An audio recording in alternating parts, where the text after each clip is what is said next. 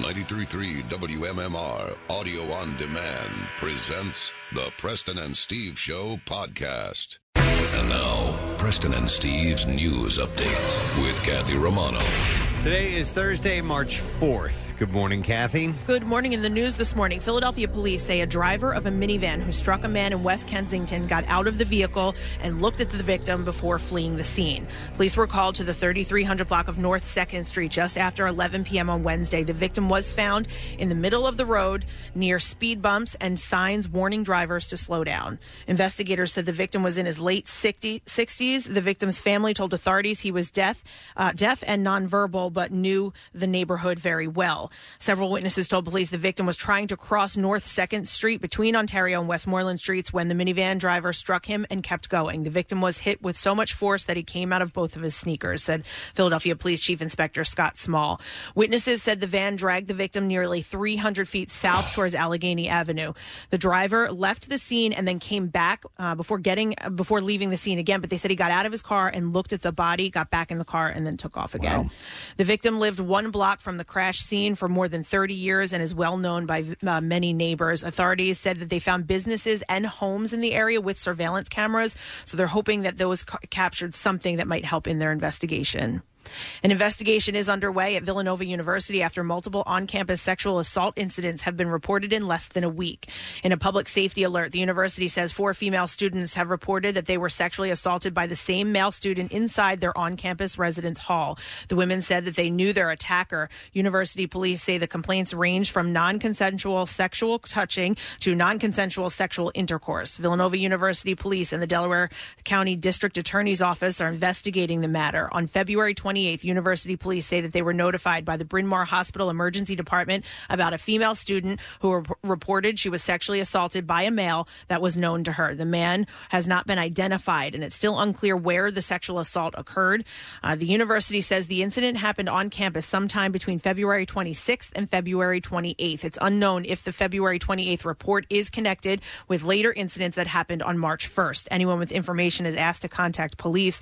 Students are urged to report any sexual assault or any act of sexual misconduct to campus safety. Philadelphia and 3 other municipalities in Pennsylvania sued the state Wednesday over what they say was a covert abuse of legislative power to block local bans or taxes on plastic bags that retailers give out to customers and they say end up as pollution and litter. The lawsuit asks the statewide Commonwealth Court to declare the state's ban unconstitutional. The other plaintiffs are Westchester, Narberth, and Lower Merion townships.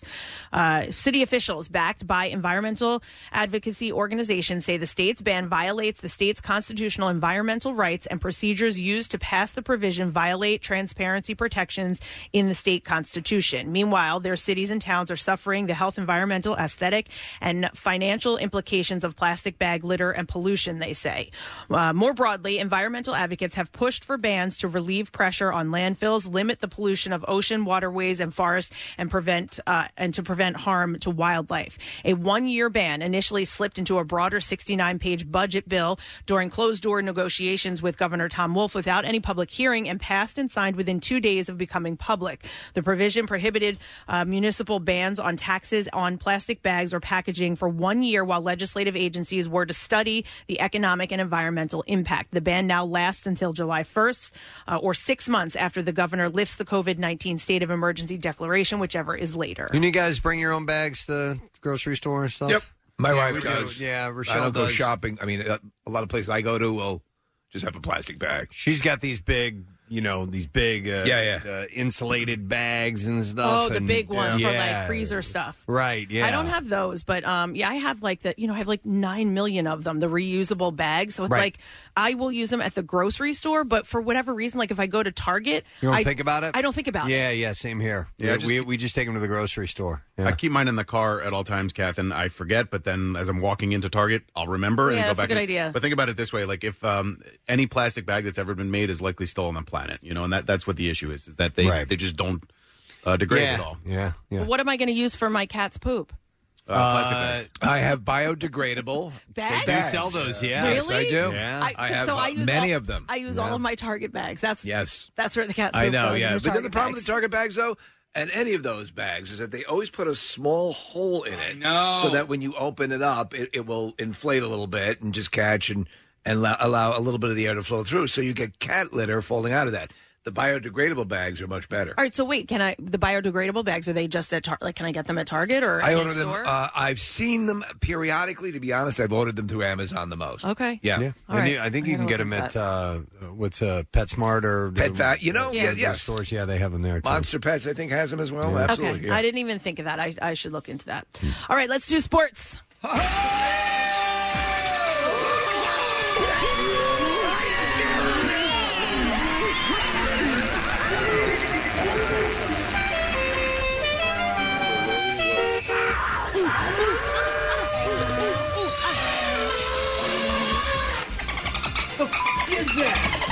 The Sixers beat the Utah Jazz in overtime last night in South Philly. Joel Embiid had 40 points and 19 rebounds and hit a game-tying three-pointer late in regulation. Tobias Harris scored 11 of his 22 points in overtime, and the Eastern Conference leading Sixers beat the West leading Jazz 131-123. Ben Simmons added 17 points for the Sixers, who improved to 24-12. The game included 4 players who will be participating in Sunday's All-Star game: Embiid, Simmons, and Donovan Mitchell and Rudy Gobert of the Jazz. The Sixers are now off for a week until their second half of the NBA season begins on March 11th with a game in Chicago against the Bulls. The Flyers will look to bounce back from their Tuesday night loss when they play the Penguins again tonight in Pittsburgh. The puck is set to drop at 7 o'clock. And Villanova's senior point guard Colin Gillespie exited the number 10 Wildcats 72-60 win over Creighton with what Coach Jay Wright called a serious knee injury. Gillespie landed awkwardly during a play with 6 minutes, 38 seconds remaining in the first half and immediately grabbed his left leg. He tried to walk it off along the baseline, but then he left the bench and had to be helped to the locker room. In a post-game interview, Coach Wright said he believes it's a serious injury and Gillespie will undergo an MRI today. And that's what I have for you this morning. All right. Thank you very much, Kathy. I had a little personal tragedy here just a moment ago. What happened? And I need some help. So personal tragedy. Yes, okay. It's terrible. I'm wearing one of my absolute favorite T-shirts this morning. It's a Moog Synthesizer T-shirt. And so I felt this itching here, and I reach over, and I didn't never notice there's a big tag on the inside, and it was... Did you cut it out? No, I tore it out. And you ripped the shirt. I have a hole in the shirt, and I love this shirt. How at this point, at this age, do you know not to tear out tags? Sometimes it works. Wow, here we are trying to comfort you. This is how Kathy comforts you. I know. You asked for comfort, and Kathy this is how used to be a feels. Bayada nurse, and she'd go over to people who are quadriplegics and say, "Get it yourself." Casey saw me do it. I looked over, and I'm like, man. And then what did I do? Never do that. What did you do? I gave you comfort. You did. In a facial expression, you go, "No, I'm sorry, man." I feel your pain. It all depends on the tag. Yeah. Just I know. don't do that. But if you let me see a stand up. Can I see cut it? hang on a second. But if you cut it, then you get these little edges. You'll have the edgy nub that keeps irritating you. Well, so eventually, So the ones you can tear, Preston, like in the, I know what you're talking about, Kathy. That's simple. Yeah, but eventually That's not simple. Those nubs will go away. I'm sorry. I meant it's simple. We can fix that. Oh. I just need a needle and thread, and I can fix it. You can do that? Yeah. You sew? Look at Oh my God. this. I used to Laura make, Ingalls here. I used to make things in high school. I used to make not clothing, but we'd make like blankets and pillows, all that kind of stuff. Do you make preserves at home? Yeah, no, I don't, but I can easily fix that. Hey, I used to hem my own clothes because I'm short, so and I got a big old booty, so I would have to get the larger size, and then they would be too long. It's very time consuming, so it's easier for me now to just go and have my pants hemmed somewhere else. But I can do it. By the way, where do you get that done? You go to laundromats, or like a dry cleaner? Yeah, dry cleaner. Sorry. Yeah, I have a woman. I mean, listen, I have to find somebody that I like and knows what they're doing, and I've gone through a few of them, but I have a woman that I go to, and it's a dry cleaner. Okay, so if I were, and you're going to do this for me, I appreciate it. What would that cost to get this little hole like that sewn up? That's nothing. I think somebody would just be like, "Give it to me. I'll do it really quick." I'll knock $50. Yeah. $50. All right, cool, good, yay, good. Yay! Like when you have a shirt you love, Well, she actually, though, she didn't speak comfort to you initially. She did provide a solution. Absolutely. And so she really did help. This is my parenting style. I'm gonna tell you, I'm gonna fix it for you, but you do it again, right? And you're gonna have a hole in your shirt, right? So, anyway, well, problem solved. I love that. Hopefully, if you have any problems you're facing this morning, get them taken care of real quick. Let Kathy fix it. Email Kathy. Email Kathy. She'll take care of it. Yeah, I have a bullet wound. I'll sew it up for you. So we have a few guests on the program this morning. We have a comedian, Akash Singh, who is going to be at Helium this weekend. In fact, he's got a show tonight and then Friday and Saturday. We're also going to have Ray Dawn Chong on this morning. Yeah.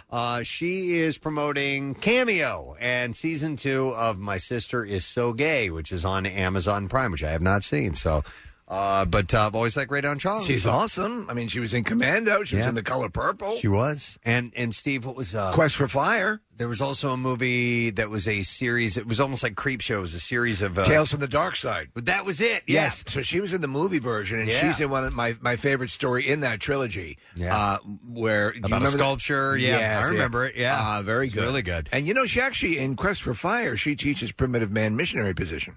I didn't know that. Uh-huh. Wow. Okay, nice. Cool. So we'll talk to Ray Dawn in the 9 o'clock hour as well, and we have some stuff to give away, too. So we'll take a break, come back in a moment, get into the entertainment report with a stupid question. Stay put. We'll be right back. Like the Preston and Steve Show podcast? Check out MMR's other audio on demand at WMMR.com or on the MMR mobile app. Hi, I'm Steven Singer, the I Hate Steven Singer guy. You know what I hate? Disappointing my mom. You buy your mother roses, and a week later, they're dead and forgotten. What if you can get a long stem rose that would last forever? Go now to IHateStevenSinger.com and see my famous roses lavishly dipped in 24-karat pure gold in exclusive colors. The only rose guaranteed to last a lifetime. They start at $59. Order by 5 p.m. Eastern Time today with free shipping and have it arrive by Mother's Day. Only at IHateStevenSinger.com.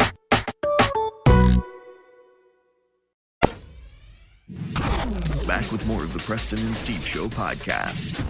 So, the stupid question this morning is a movie question. We're going to give away a $50 Disney store gift card and a 4-pack Fandango pass to see Walt Disney's Animation Studios' new adventure, Raya and the Last Dragon. So, the question I have for you has to do with the movie Forgetting Sarah Marshall. Came out in 2008. Great movie. So, what is the name of the band that character Aldous Snow is in? That he's the lead...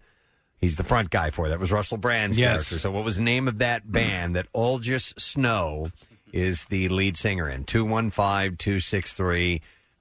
Excuse me, WMMR. Let's even know the answer. Call now. I'll go through the birthdays while we're waiting for that answer. A little time killer here for you. Thursday, March 4th. Chaz Bono's birthday today. Chaz, formerly Chastity Bono, child of Cher, and the late Sonny Bono, is 52 years old today. I have to say...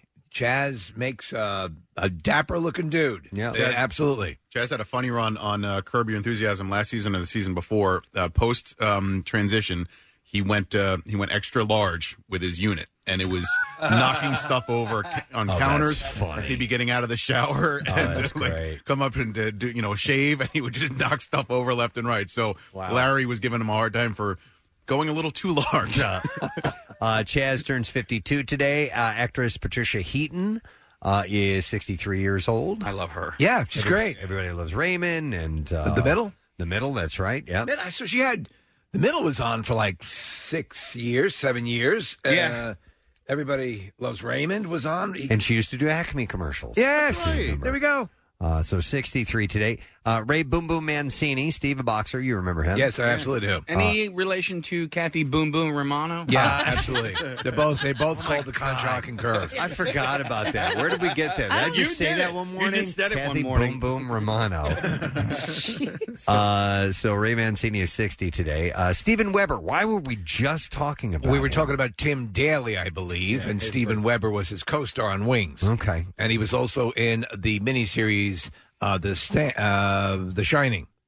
Yeah, you're right. That's right. Yeah, he played the main character. He is 60 years old today.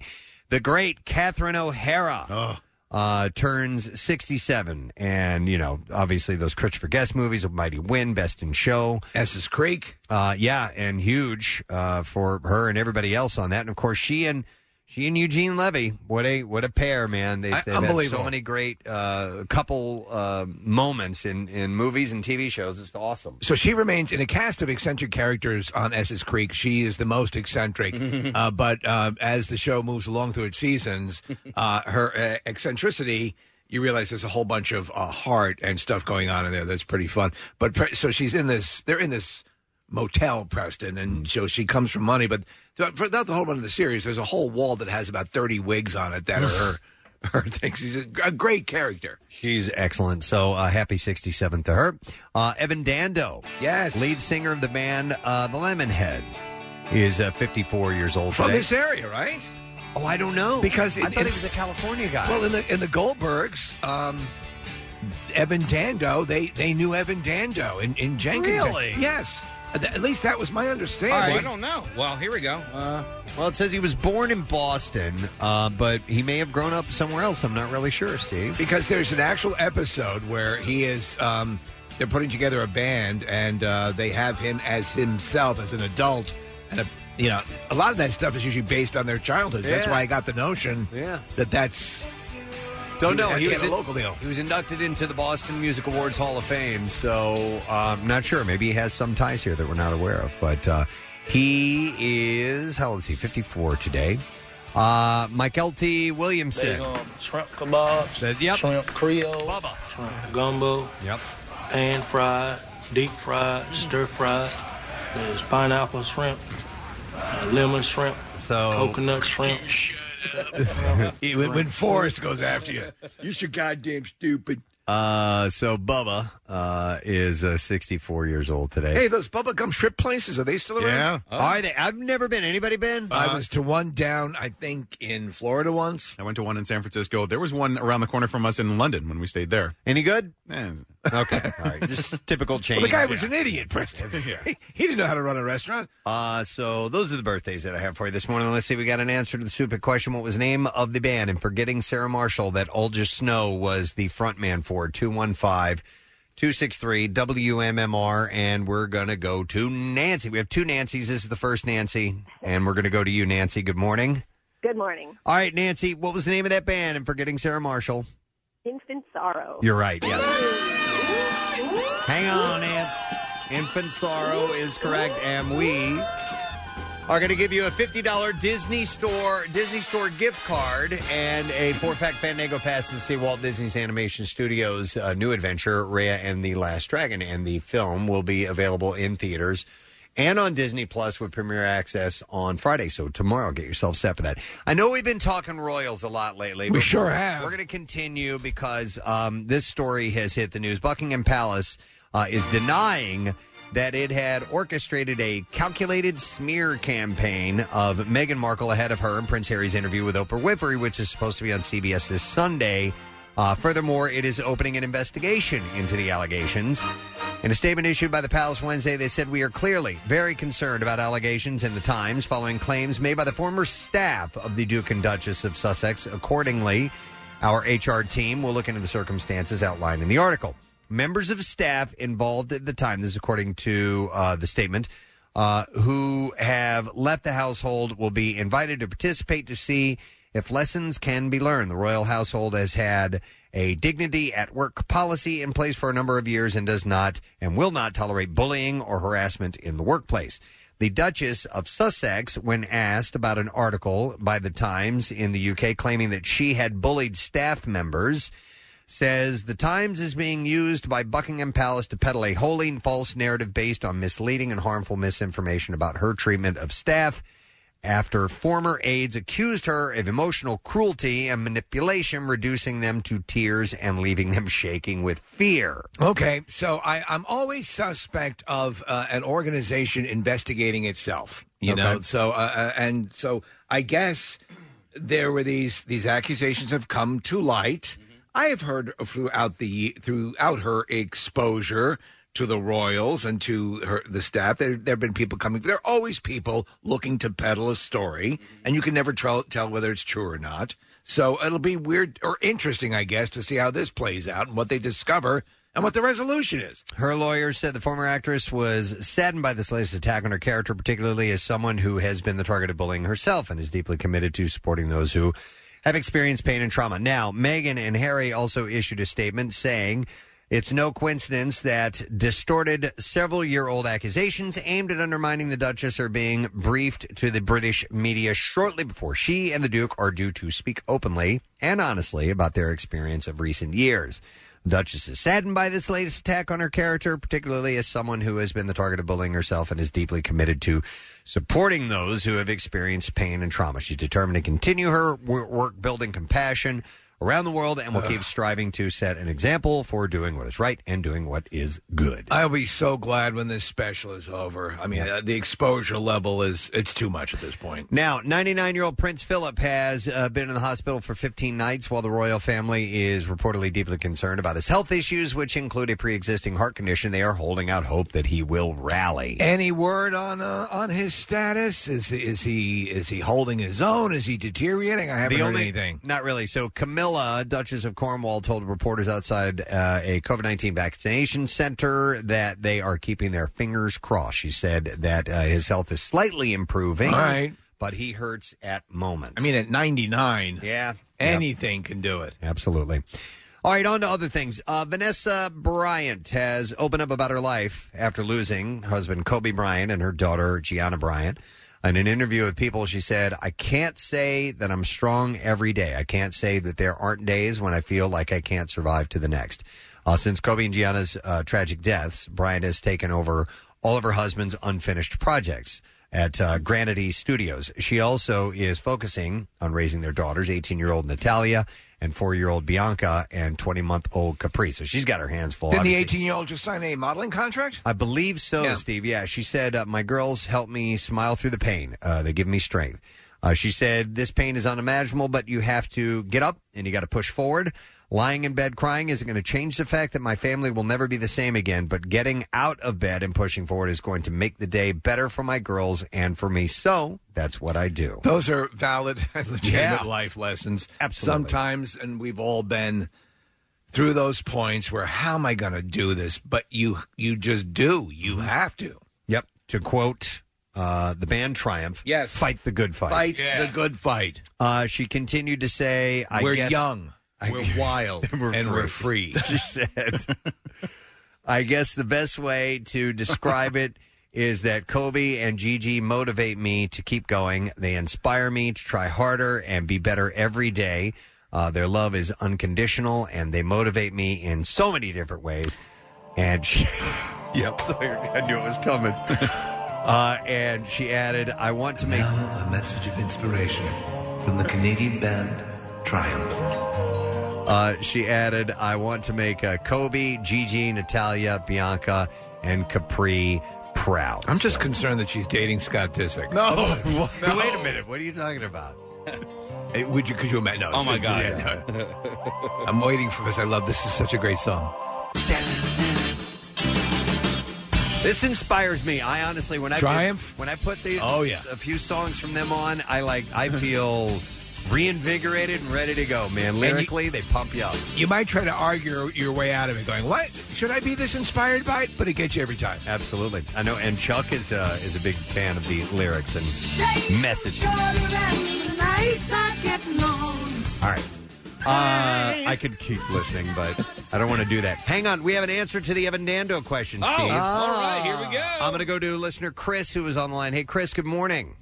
Good morning. How are you? Wonderful, Chris. So we were talking about Evan Dando a moment ago. It was his birthday, and Steve had seen him on the Goldbergs and was wondering the connection. He is the cousin of the Kremps. Oh, the Kremps, the neighbors. Yeah. Oh, okay. So he would be around then, visiting occasionally, right? Yes, he would. All right. I'm from Jenkintown and know the whole cast, so except not very good friends with the Goldbergs.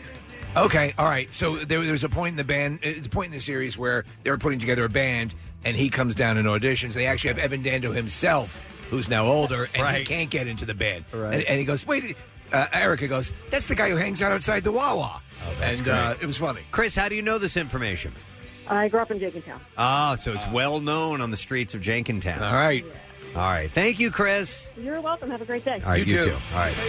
This is a great song, too. Although, you know what song I love by the Lemonheads is It's a Shame About Ray. Yeah. This is a great tune. All right, so moving on. Kim Kardashian and Kanye are prioritizing their kids amid their split. TMZ reports that Kim and North and Saint and Chicago and Psalm will remain in the 15,000 square foot Southern California mansion they purchased and rebuilt. Blah, blah, blah. West designed the home in what turned into a multi-year passion project. It got the cover story treatment in Architectural Digest and was hailed for its minimalism. It is reportedly worth $60 million.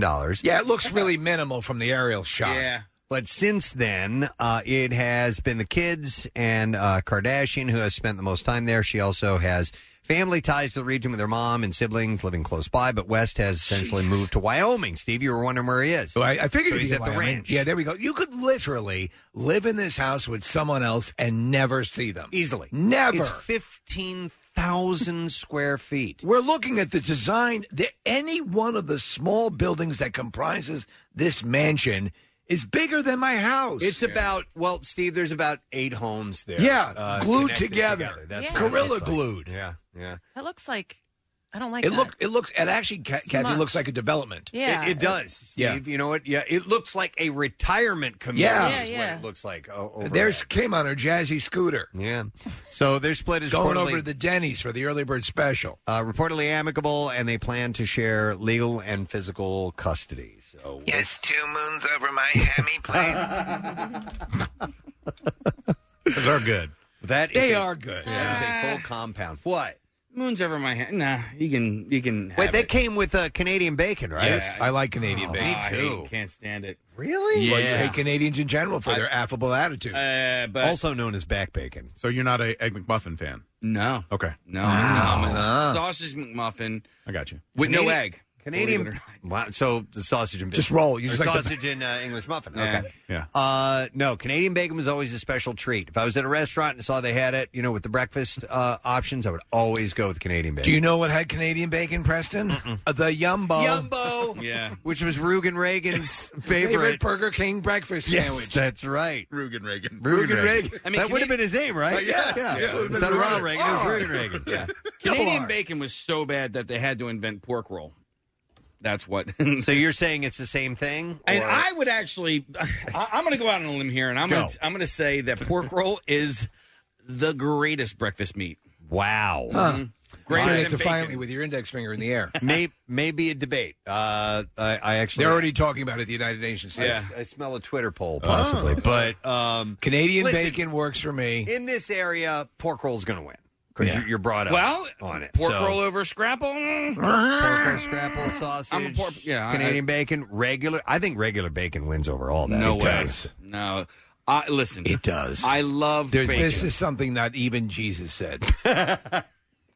But pork roll hadn't been invented yet. It absolutely had been. In fact, it was currency in old Bethlehem. All right, we're moving on. All right. I would love to sit here and talk about breakfast meat And Jesus. for a little We while. probably And will the music eventually. of triumph. Yeah. But I need to We'll talk come about back to it. Yeah, we will. Sofia Vergara has scored another The cleanse. has scored another legal victory in her battle over frozen embryos with her ex-fiance Nick Loeb. This is the most insane battle. Really is. They Yeah. were a long time item. They wanted to have kids, and so they'd gone to this process of fertilizing and getting the eggs and getting the embryos and the whole thing, and then they split. And it was an acrimonious split, and he was fighting her to get the rights and access to the embryos. Yeah, he wants to He wanted them. use them and bring them to term. Yeah.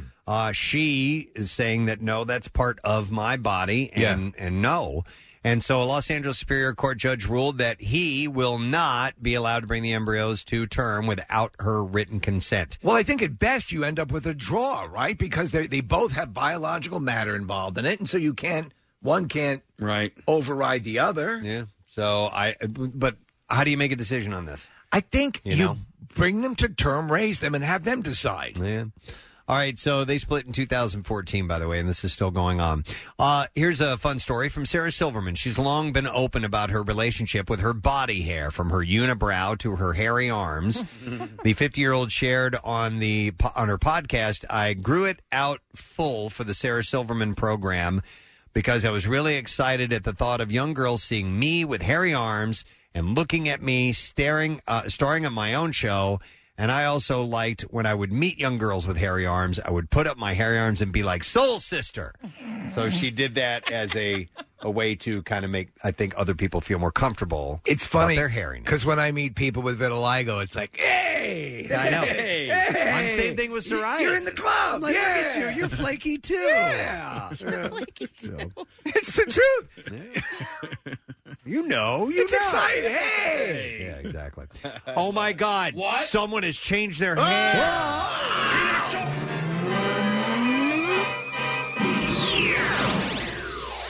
Christina Hendricks left her fans speechless after sharing a sultry photo from behind the scenes of her hit Netflix show Good Girls. Christine Hendricks has a head? And the actress appears to have undergone another hair transformation after unveiling blonde locks on Instagram. Posting a selfie, the Mad Men star looked sensational with her sweeping fringe and hair curled, sporting much lighter locks than her usual red hue. Christina's porcelain skin looked flawless against a subtle smoky eye. Who's writing this crap? As she rocked a plunging black dress and a cute pink bow in her hair. The actress's new look could be used for her Good Girls show. That's actually about girls who aren't good, Preston. Oh, really? Okay. Yeah. So she appeared to be in character as Beth Boland, and she had captioned the shot, Beth's feeling herself. It's a pretty funny show because there's a bit of humor involved with it, but they're committing crimes. Okay. So. And her fans went wild for the photo. They loved it. Back in January, Christina showed off a super chic new hairdo, having chopped several inches off of her gorgeous red hair. Revealing her new look on Instagram, Christina's mane sat a few inches above her shoulders, but still framed her face beautifully. Her followers were, again, quick to compliment the actress, with one commenting, "Your hair is stunning. I love it." This is an exclusive to us, by the way. Yes. We're breaking this information. Information you can use. I'll say this. When you think of the term Rubenesque or curvy, voluptuous. Classic, voluptuous, that's her. I agree. Alec Baldwin is leaving Twitter again. Okay. Oh, did he announce it? He announced he's announced deactivating his account, or has deactivated. He's done his it before. On Wednesday, because of, quote, the a-holes on the platform who criticized a tweet he sent about Gillian Anderson's American accent. Earlier in the day, Baldwin had tweeted a news article pointing out that Anderson, who split time growing up between the U.S. and the U.K., used an American accent while accepting her Golden Globe for The Crown, and of course, it's about British royal family. Right. Anderson is quoted in an article as saying she tried hard to cling on to my British accent when her family moved from England back to the United States when she was 11. And though she's based in London now, she said, I just slip into one accent or the other. Baldwin, of course, who recently defended his wife Hilaria from her own accent switching commotion, tweeted in response, switching accents? That sounds fascinating. So he was being ironic. He was playing around with that story. In his nearly 10-minute Instagram video announcing his latest Twitter exit, the actor said he decided to leave the platform because haters were not understanding the irony behind his comment about Anderson. Baldwin does not name Anderson in the video, saying he doesn't want to drag other people into his debates. He said, I noticed that someone said that this actress, who I won't mention, had switched accents during the press for her show from her accent from another country to an American accent. And I just wrote, oh, that's interesting. And, of course, you can't do irony on Twitter. You can't do irony in the United States anymore because the United States is such an uptight, stressed-out place right now and so unpleasant. Baldwin clarified that he's a huge fan of the actress, and he was only commenting to say that whatever expressions are important to you, that's your business, whether it's a country, language, music, food, clothing, art. He added that Twitter is where all the a-holes in the United States and beyond go to get their advanced degrees in a-holiness. Well, then why is he leaving? He could be a professor. He has a long history of that, yeah. And though he acknowledged he could ignore the haters, he said the problem with Twitter is a lot of haters. You are worthless Alec Baldwin. So now he's hanging on Instagram. Worthless Alec Baldwin. I think for the time being. You know, it sucks when you make a joke and people don't get it on Twitter. Why? Or they want to add on to it. It's like, I know exactly what you're saying, but why at this point, you know, you would have to know nuance, subtlety is lost when you post. We've said it time and time again. When you think when you try for sarcasm in a tweet and you may be actually making the exact opposite point, right? People will read it as the wrong point. Yeah, it's got to be done just right. I can't do it. I read some that I'm like, wow, that's clever and that's good. I'm just not good at it, so I don't try That's to why do that. People will actually write in parentheses sarcasm. Right. And so you got to be that clear about it. Oh, yeah. And now there's it's not necessarily a font, but the sarcasm where you go capital, lowercase, capital, lowercase. Right. Mm-hmm. Yeah, so people can understand that you're... I didn't know that till like last year. Yeah. And why do you need to know it? And I was looking at that going, each time I saw one of those, I'm like, what, are you okay? You're just being fun with the fonts? Is that what it is? No, apparently it's supposed to indicate sarcasm. It's to let the idiots know. Fonts over here. Yeah. What's with that damn font? You are worthless, Howard Bowen. Thank you. All right. Tom Cruise has gone viral on TikTok, but the clips featuring the Mission Impossible star are deep fakes. Of course they are. That experts are calling the most alarmingly lifelike examples of the technology yet. Because the guy that is being deep faked on, structurally, facially, resembles Tom Cruise.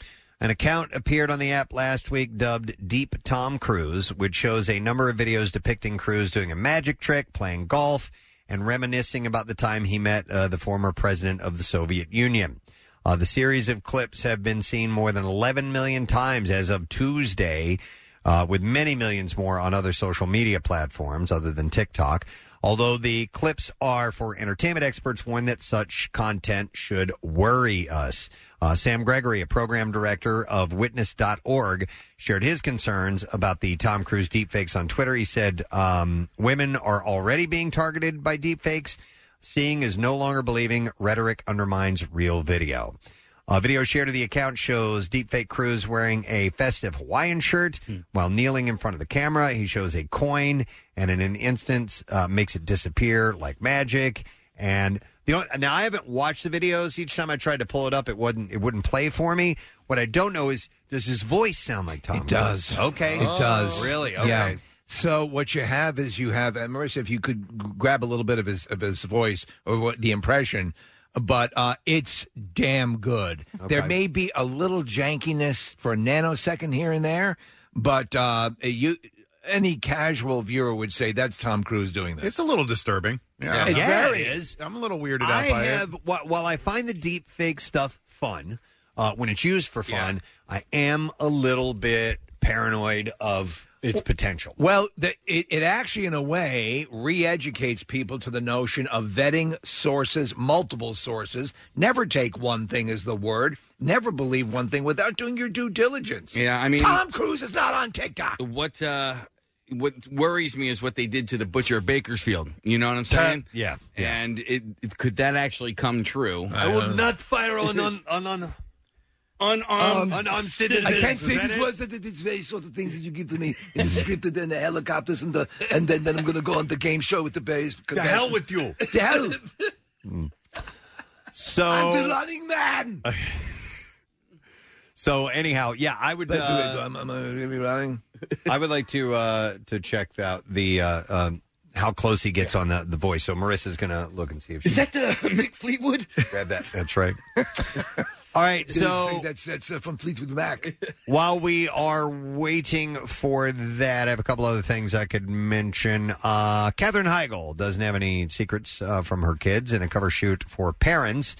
She poses with her husband Josh Kelly and their kids Joshua Bishop, Adelaide Marie Hope, and Nali Miun. Names that I know very well. Inside, she says that while the girls who are adopted have more questions as they get older about the origin, she doesn't have anything that she wants to keep from them. She said, if you guys want to talk more about them, you can have as much or as little information as you want. Tell us what you're comfortable with knowing, meaning about their birth parents and so on. So she says she's going to go through it that way. Meanwhile, pandemic parenting has been less straightforward. Heigl says that she's been battling tween-age Nolly over cell phone privileges and spending every day picking up apple cores, wrappers, and why am I even reading this? Yeah. I watched her on I think it's called Firefly Lane or something like that. Yeah, it's a Netflix show. Series. It was the show was great. She is very difficult to watch. Her face is so bloated and tight and injected, and it was. She and used they to do be like flashbacks to like the 70s and the 80s and all that, and it's just like They did a good job with everybody else making them look younger, and they did a good job with her, but it's hard to see her like that because everything is so done up. I used to love her, and then her attitude came out, and news about how she was after what was Knocked Up. And then just she had and then a lot. she went away. She went because people stopped working with her because she was a complainer, and she was on Grey's Anatomy, and she thought she was going to go off and run. And if you build up a reputation as someone who's difficult, that'll come back to bite you in the ass. And her face, like whatever she's done to it, it makes her look like she is possibly overweight. And then you see a full body picture, and you're like, oh, her body's great. But it's like whatever she's done, it's like making her look bloated in the face. Okay. She smokes a lot. I know that. All right. So that's the end of that story because I don't want to go on with it anymore. But I do have a little bit of Marissa grabbed this audio of the Tom Cruise deepfake. So this is the guy that's this. I wanted to hear the voice, see how close it is. I'm going to show you some magic. It's the real thing. I mean, sounds like a younger Tom. Yep, Cruise. I was just going to say that, yeah. The real. But the laugh he's got down, most definitely. Okay. Hey, we're ready for the clips. Yay. My Zoe follows a single mother who takes matters into her own hands after a tragic incident leaving her daughter in a coma. In this clip, lead actress and director Julie Delpy discusses her character. Here we go. I do have empathy for her because she's dealing with her grief in a way that I find quite beautiful and could be very controversial as well, which is like she doesn't take no for an answer. She doesn't stop there. She doesn't. And I love when people break grounds, even if it's strong in some way. Stop! My Zoe is now showing in select theaters. Here's the next clip. A pair of agents on NBC's brand new sci-fi show, Debris, work together to investigate an alien spacecraft that is causing mysterious effects on people. And in this clip, actor Norbert Leo Butz, kid you not, I mean, come on, explains how his new role was a great challenge for him to take on. Here's Mr. Butz. So I thought it was a great challenge for me as an actor to try to get inside the mind of somebody who is way smarter than I could ever hope to be. Extremely cerebral and very tactical, right? Approaches life as a scientist, and yet life doesn't work like science all the time. Oh, yeah! His name is Norbert Butz. Kathy, you know him. He's the brother Kevin, the alcoholic on Bloodline. Who's the total F up? Yep. Is that like his stage name or is that his given name? Like, was it such an outrageous actual I'm name? curious, if he did that for, memory's sake. So you would know, you'll remember Norbert Butz. Wasn't Norbert that crappy Eddie Murphy movie? Yeah. It was Norbit. This is Norbert. Oh, yeah. That's Norbert Leo Butz. He's not a B-U-T-Z. junior. He is Norbert, the son of Elaine and Norbert A. Butz. So the Norbert name has continued on in the Butz family. All yes, right. And there's Aunt Lickma. He's from St. Louis, and he's my age. And I wonder if I knew him. Rock the wiki on him. Rock a wiki, and you can find out where he went to high school. Okay. It says St. Louis, Missouri. Yeah, he's from St. Louis, but I wonder what part. Anyway, Debris airs on Monday night. Debris. Yeah. 10 p.m. on NBC, by the way. And there you go. That's the entertainment report for you this morning. All right, we're gonna take a break. Bishop Dubourg High School? I don't know that. Sounds like a private school. Yeah. Bunch of losers. Yep. All right, so we're going to take a break. We have joining us this morning Ray Don Chong. Yes. Will be on the program, and comedian Akash Singh, who's going to be at Helium Comedy Club tonight and tomorrow on Saturday. We'll be back in just a sec. Hang with us. Everything that rocks includes cool MMR swag you can wear. Available now in the MMR Rock Shop for guys and gals. All with the MMR attitude you expect. Search the word shop at WMMR.com and get shopping. I'm going to do a couple of shout-outs real quick if you guys We don't need mind. to, yes. Here is an email that says, good morning, My best friend, Jeannie, introduced me to the show while we were in grad school 4 years ago at University of Delaware, and I've been obsessed ever since. I listen to the podcast because I don't get WMMR out here in Lancaster. Lame, can someone do something about this? Anyway, in Casey's voice, she says she's turning 30 on Thursday, March 4th, and would be so excited if you gave her a shout out. Thanks for helping to make her 30th one to remember. That is from Katie Greenwald. So, yeah, we got a shout out for Jeannie. Here we go. 30, you got to do a birthday full blown. No, I got several of these to do, so let's just give her a shout out, please. Otherwise, we're going to take a half hour to do this. All right, man. Here's another one that says, hey, if possible, please send a shout out to my wife, Kristen, for our 21st wedding anniversary, which is on Thursday, March 4th, and she is a huge fan of the show. Been at Camp Out for Hunger, podcast the show every day. She's a nurse manager at Jefferson Hospital and has endured this crazy past year like a champion. Last March, we had plans to go away on our 20th anniversary, but we had to cancel them because of the uncertainty of COVID. And if the best I can do is have Preston and Steve send a shout out, I think it'll be good. Get in her good graces for another year. Thanks for all you do. Keep us laughing during our absolutely crappy year. And that is from Joel Lang, Kristen's husband. Nice. So, happy anniversary, guys. And then one last one. Jeff and Megan Stricker, a couple that I know, had their 10-year anniversary today. Not bad. So happy anniversary to you guys. And there's your shout out. And by the way, brought to you by U.S. Digestive Health Colonoscopy. It beats cancer. Schedule your screening with Pennsylvania's most experienced GI network at usdigestivehealth.com. All right, so I was going to bring something up, but switching gears for just a moment because no, we're not doing that. I'm sorry.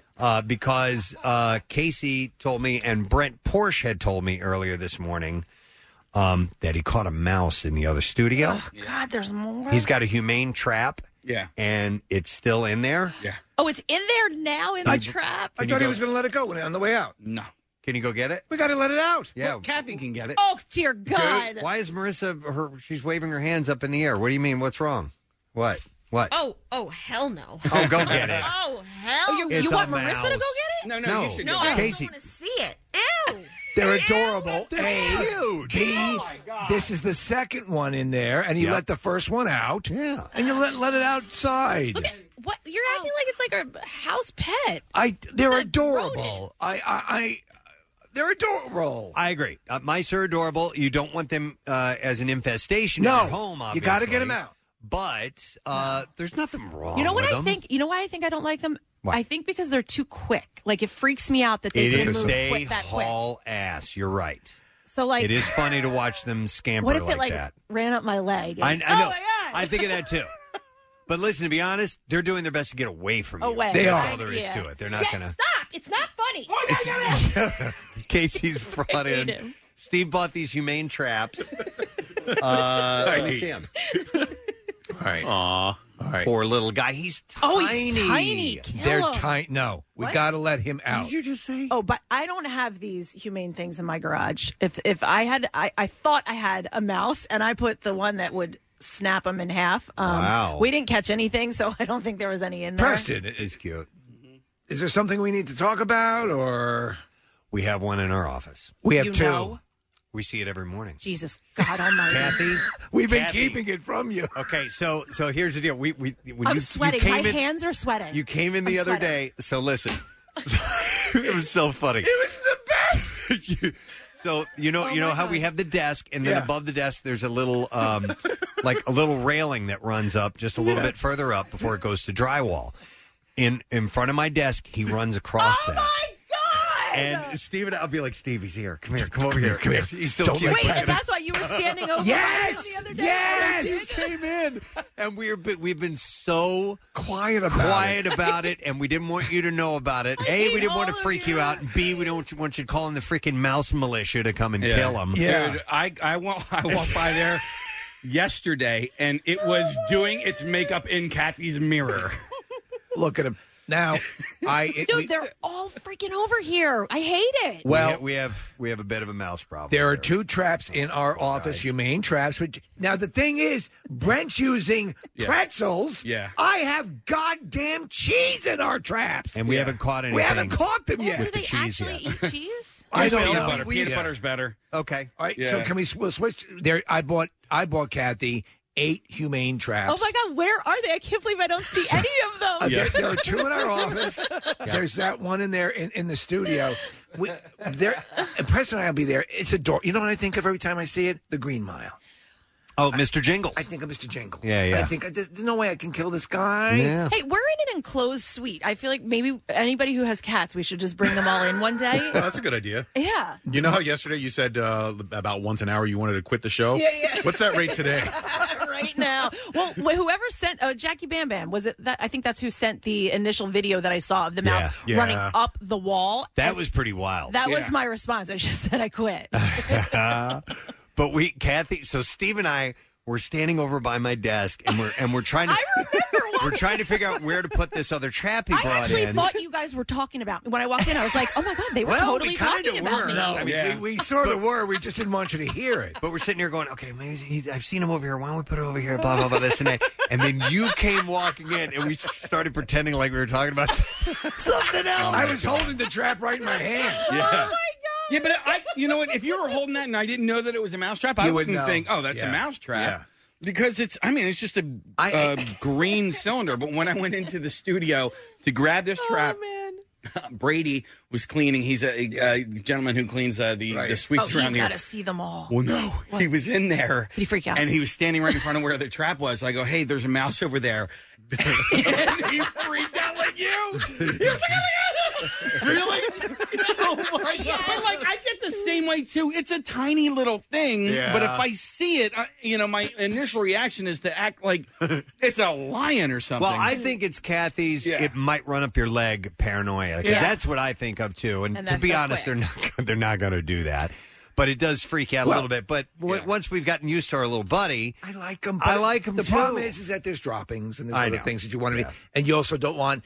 So do you know where he goes, Kathy? You know, so the receiver, where my receiver is in the office, where that console right next to me, I'll hear him. He goes back there. So Try eating your wires. He's got, I don't know what he's eating, but whatever he's eating, we just want to get him caught and safely release him. By the way, number text coming in. By the way, somebody says it's Mr. Bojangles and not Mr. No, it's Mr. Jingles. Mr. Bojangles would dance. I read the books. I've seen the movie 1,000 times. It's Mr. Jingles. But anyway, a lot of people are concurring with Casey on the peanut butter. Some people say take peanut butter, roll it up in some oats or maybe cereal or something like that. Also, chocolate is something good. So sweet, I think, is what we need. All to right, go so I would also fall for that trap, by the way. Yeah, I know. We're gonna. I'm surprised we didn't find Nick in one of them. Nick, how did you get in there?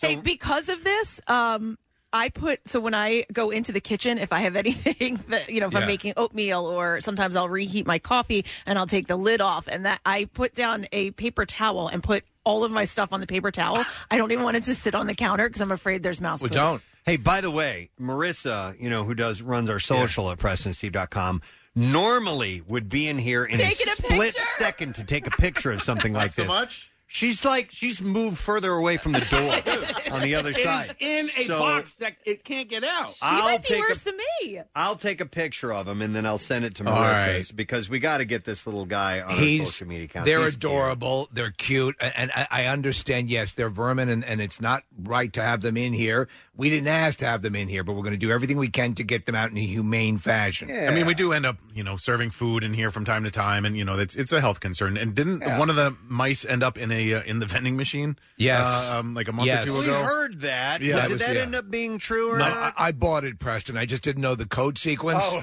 And once I hit M1 for mouse, it came out. Okay.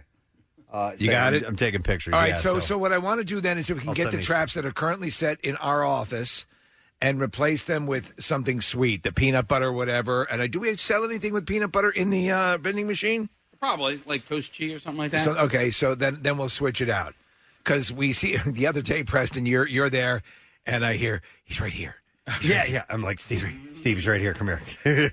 But when you move, he's like, you see, he'll peek around the picture. Kathy, I had the trap right near you. Oh, dear because God. I wanted to stop it from getting to you. There was stuff on like the tiny portion that's designated Nick's desk in there that was like moved around, and I was like, that's weird. Why is that? I was doing it. So that's what it is. Yeah, the traps are behind there. All right, hang on. I'm sorry. I'm taking my time on this. Let me. You got to. Well, listen. You're a nature photographer by heart. You work for. My God, you did the what? National Geo I just stuff. thought of something. What?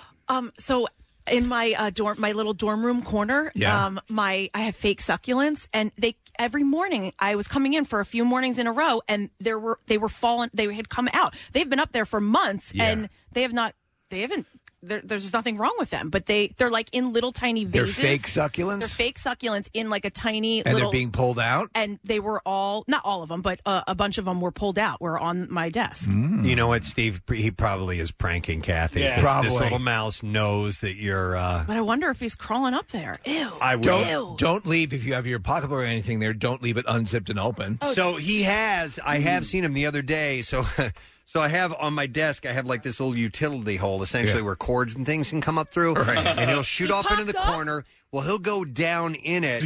Now, it's obscured. I can't see it. But because I know he goes down in it, because then I saw him shoot out the bottom and run over to Nick Murphy's desk. Yeah. So he stays basically on our side of the room. Yes, but he does venture over. He's ventured over there. He actually cut together yesterday's Daily Rush, the mouse. No way. Yeah. Wow. He's good like that. So I just looked up real quick because I don't know. I just think of them as like dirty and disgusting. But it says they're actually clean animals who groom themselves several times a day and are less likely than dogs or cats to transmit parasites or viruses. Okay. All right. We just want to get him out. Yeah. So when you get him out, Steve, do you take him back into the woods behind the office, or where? I'm thinking you could Kathy's do that. car?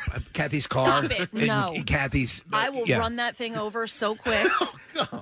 Maybe back in the woods or by the dumpster, perhaps. Oh, There might no, be a I think food source. no. We need to take him to Delaware County. Like, we need to get him out of this area. They're going to find their way back. No, we have our possums there, Kathy. Yeah. Oh, you know what? This is true. We're having so much construction done on the building. That's it. I bet that's what's. That's what I said Steve from the said get-go. that. Yeah, okay. You start to open up things, and you start to, and that's what happens. Also, as doors are open up and things are coming in and out, and there's a heat source in the building, they're drawn to it. Does anybody have that chain of the list of names that we had kicked around once we saw the video of the mouse running on the wall, Oh, and then it was in our text, but we started kicking around ideas for names of the mouse because we thought there was only one at the time. Apparently, there's an a whole entire, bunch. Genealogy of mice here in our studios. But hang on, I want to go to some calls. I have Barbara on the line. Hey, Barbara. Good morning. Good morning. I have had a mice infestation. Okay. And I didn't realize it because I commute over an hour to work each day. And so when I finally started cleaning out the house, there's mice droppings all through the kitchen, under the stove. Right. I screamed. I got everything out, replaced everything into the kitchen. Got to the point I had to throw out my sofa because they were in the sofa. Okay. Wow. So what did you do? What did I do? This is went out and bought the friendly, like the little hotels for them. The little bastards would eat. Oh my God! I'm sorry. Would eat the peanut butter and would run out. Then I got the thing where they stick to it. They would eat the bait around it. Right. And then they and get stuck and they die in the trap. We don't want to do that. forth. So finally ended up doing, and this is the best I could do, I got the green poison. Yeah, that's going to kill him as well. We don't want to do that. Right. Like, they're all over my house. Okay, so you've got it. Yeah. Have you ever called an exterminator? Listen, if he gets out of control, you got to call. You're gonna have to have some help. I never called the exterminator. I got to the point that I bought off of Amazon 2 of those electronic things that send out the friendly vibes. Right, the sonic machine. Does that work? Oh, my God, it's working. I have one in the basement. Oh, really? All right, we'll try that maybe. Yeah. Okay. Send them on over to the country station. Yeah. Next to you. And the other thing I had done, and it was so gross, I smashed up the green poison and put peanut butter in it. Right. And literally had to pull the oven out from the wall and it was like a smorgasbord. And it took the little, it took the little thing almost 2 weeks till he went to the light and died. So I must have. That's a horrible goddamn story. That's a horrible goddamn story. We're going to let you go. Thanks for the call. Yeah. One of my children acted up, and I happened to have some of that poison left. It's like in what was the M. Night Shyamalan movie where she's slowly putting pine salt in the Sixth Sense over time. On a lighter note, I have the list of names that everybody came up with. They were really bad, by the way. Yeah, they like, weren't purposely bad. They weren't good. Some of them were. Mouston Elliott, Steve Mouserson, Mousy Boy, those are dumb. Kathy Romelso. That's good. That's not bad. Nick Mouselwain, Marissa Mousenada. That's not bad. Mouse Murphy, Chuck DeMouso, and Bill Mouston. Okay. So those are bad. Yeah, and then there were There were rock and roll ones. Oh, there was? Yeah. Oh, sorry. I had That's the said only one because I there saw. used to be an Eddie Van Hamster here. Oh, here. Yeah. Which was David Lee Rodent. David Lee Rodent, Yeah. Pearl Mouse, Big Fish Mouth, Mighty Mouse Mousestones, Mouse Nut Zippers, Oh, then we started going ska. Yeah. Big Head Voodoo Mouse, Mousebone, Rat, Bob Mousley, Faith No Mouse, Bob Mousley's not bad. I like that. Dave Mousy Band, This is stupid. Rat Hot Chili Peppers. Oh, That's that's pretty not good. bad. Dead Mouse. Dead Mouse. That was Dead Mouse 5. Dead Mouse 5. Let me go to some other calls. I'm going to go to Greg. Hey, Greg, good morning. Matt Damon. Matt Damon to you, sir. What's up, Greg? I haven't heard that in a long time. It's been a while. Hey, so when I was Matt Damon! I was deployed in Kuwait, and we worked in CHUs, the containerized housing unit kind of things, the containers, and I was trying to be nice to the mice because like give them cheese or whatever. Well, anyway, some guys decided to set up mouse traps, and then they would kill them, and they were like, "Hey, come here." So I was like, "All right." So they in the back of the of our office area, they had tombstones set up. Here lies Mighty Mouse. Here lies Stuart Little. So every time they would were they actually burying them or just making little gravestones? No, they would actually bury them, and then a couple days later, we'd have either cats or jackals dig them up, and of course, yeah, because they're going go back into the food chain. But they would make little tombstones, maybe put little tiny flowers or things like that. Not really flowers. I mean, it's a desert. Where are you going to find a flower? Yeah, come on, dude. man. Just play along. That's stupid. Where would you get flowers? Hey, what the desert, man? All right, thanks, Greg. Appreciate He it. got offended by your question. What are you, an idiot? Where are you going to get friggin' flowers? You are on a base, right? I mean, they have food. We're fighting for you, and you're criticizing me for not getting flowers? Water. F you. Hey, what did that lady say about the green mouse? I gave it to my children. No.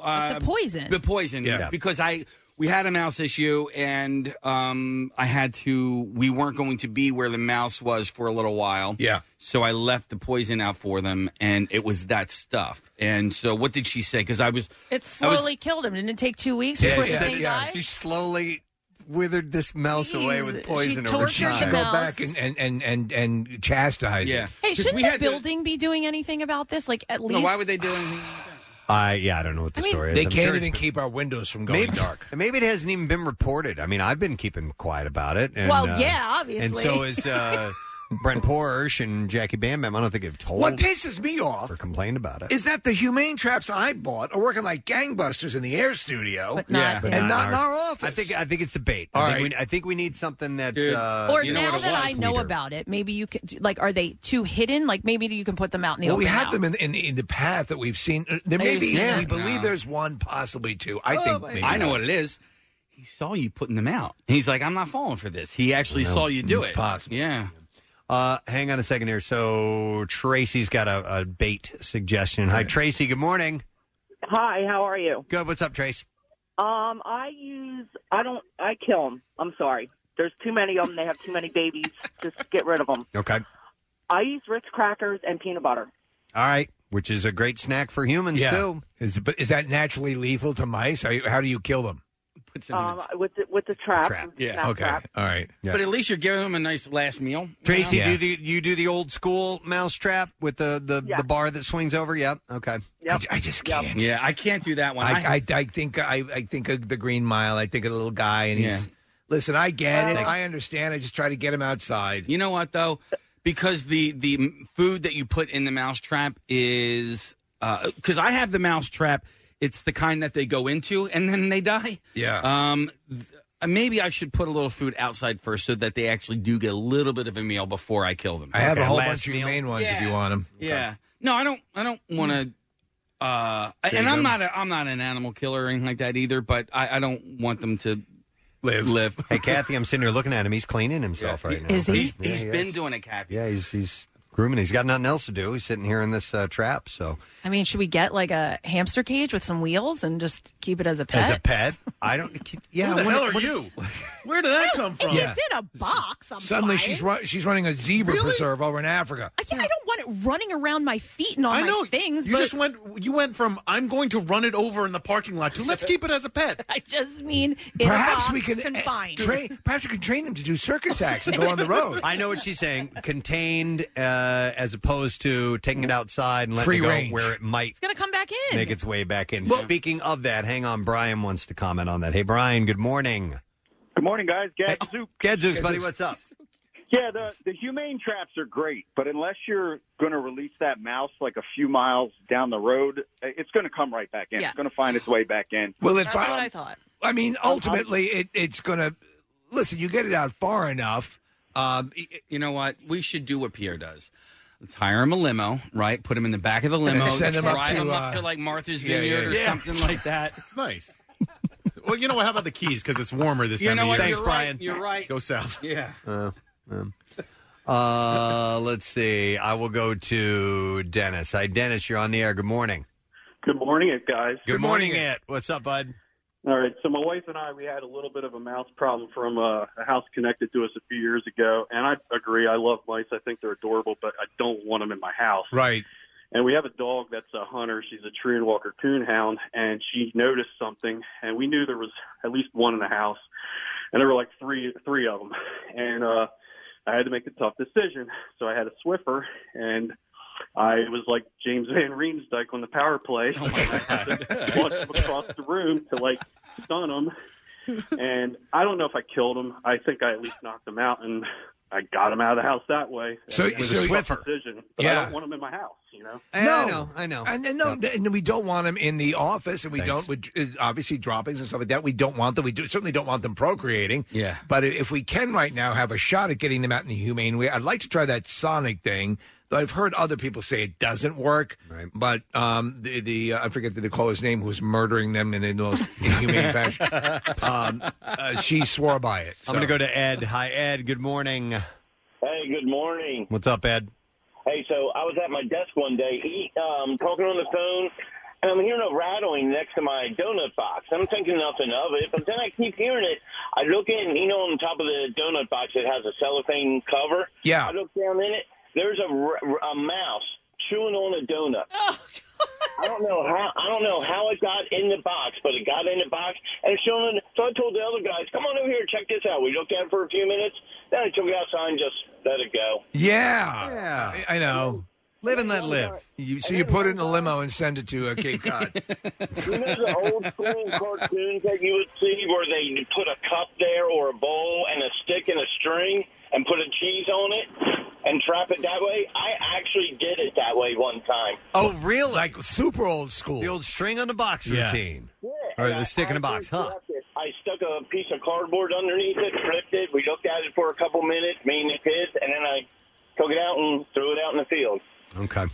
All right. Well, thank you, Ed. Appreciate it. So we got to figure out where we're going to put this little guy. Well, there's woods back in the in the back part of the parking lot. I don't think that's far enough. Honestly, like from calls and texts, I think it needs to go a few more miles away. So Kathy will drive him home, and we'll. No, thank no. Nah, I think we can let him out back. I'm sure we can. I mean, he's got to get back up to the 4th floor. Totally. Yeah, He's got to make it across the gigantic parking lot without getting eaten find by a way a hawk. into the building, Right. Yeah. and then he's got to get up to the 4th floor. Doesn't even have a pass. Find our suite on the 4th floor. Get through the magnetic doors. Right. That you have to How's make he it going to reach into. the buttons on the elevator, Kathy? Stop. Maybe he's He has not going to make it right into this suite, but he's going to make it back into the building. We just care about our area. Oh, no, come on. And you know what happens if he passes Bill? Bill's going to make him come to our meeting this morning. That should keep him Maybe out. if we take him and put him up on the roof, he'll go and chew through the wires that cause our windows to tint at 8:15 a.m. each day. I don't know. But we should probably film our release. All right. We should definitely. And let's being let go. Let's switch then the bait in the current humane traps in our office. When you see mice in pet stores, they're usually used for like snake food, right? Do Yeah. people ever bring those mice home as actual pets? Maybe. I don't know. I mean, 'cause, I you know, can't watch that. I know it's part of nature. I know the snake needs to live. I get it. It's part of the big process. Yeah. I could never have a pet where I'd have to feed another living pet to it. Yeah, So you're but saying we I'm- should get a snake? Yes, maybe that'll be bad. Solve the problem. Yeah, sometimes like aquariums, you have to feed goldfish, those other fish. I had a and so dog on. for a while. I had to feed cats to. Right. Wow. And it was so hard. And that didn't desensitize you? Yeah, I said I can't do this anymore. Okay. All right. Well, we got a little mouse here. All right. This is definitely not the same one, Steve. He's smaller. He's than got a mustache. than our buddy in the office. So we'll release him later on. But Yeah, our one in the office, Kathy's huge. Oh, stop! He's got like a white prehensile tail. Wait, is it really big? It's big. No, he's like that. He's a little bit bigger than this guy. Yeah. This guy's a baby. All right, I so we'll think let him out. Yeah. All right. Anyhow, thank you for bringing him in her case. We're going to take a break. We're going to come back in a moment. You know what? I do have some things to give away because we have a few of these left. Coming to America, we have a special advanced screening of this tonight. So this movie, Coming to America, is going to hit tomorrow on Amazon Prime Video. So if you would like to get it ahead of time, we'll take callers number 11 and 12 at 215-263-WMMR, and we will set you up with that. So give us a call. We'll come back in a second. And the Bizarre File is on the way, so stay with us. MMR spotlights the best rock in Philadelphia with Jackson's Local Shots. That's right, and this month's artist is Brett Talley.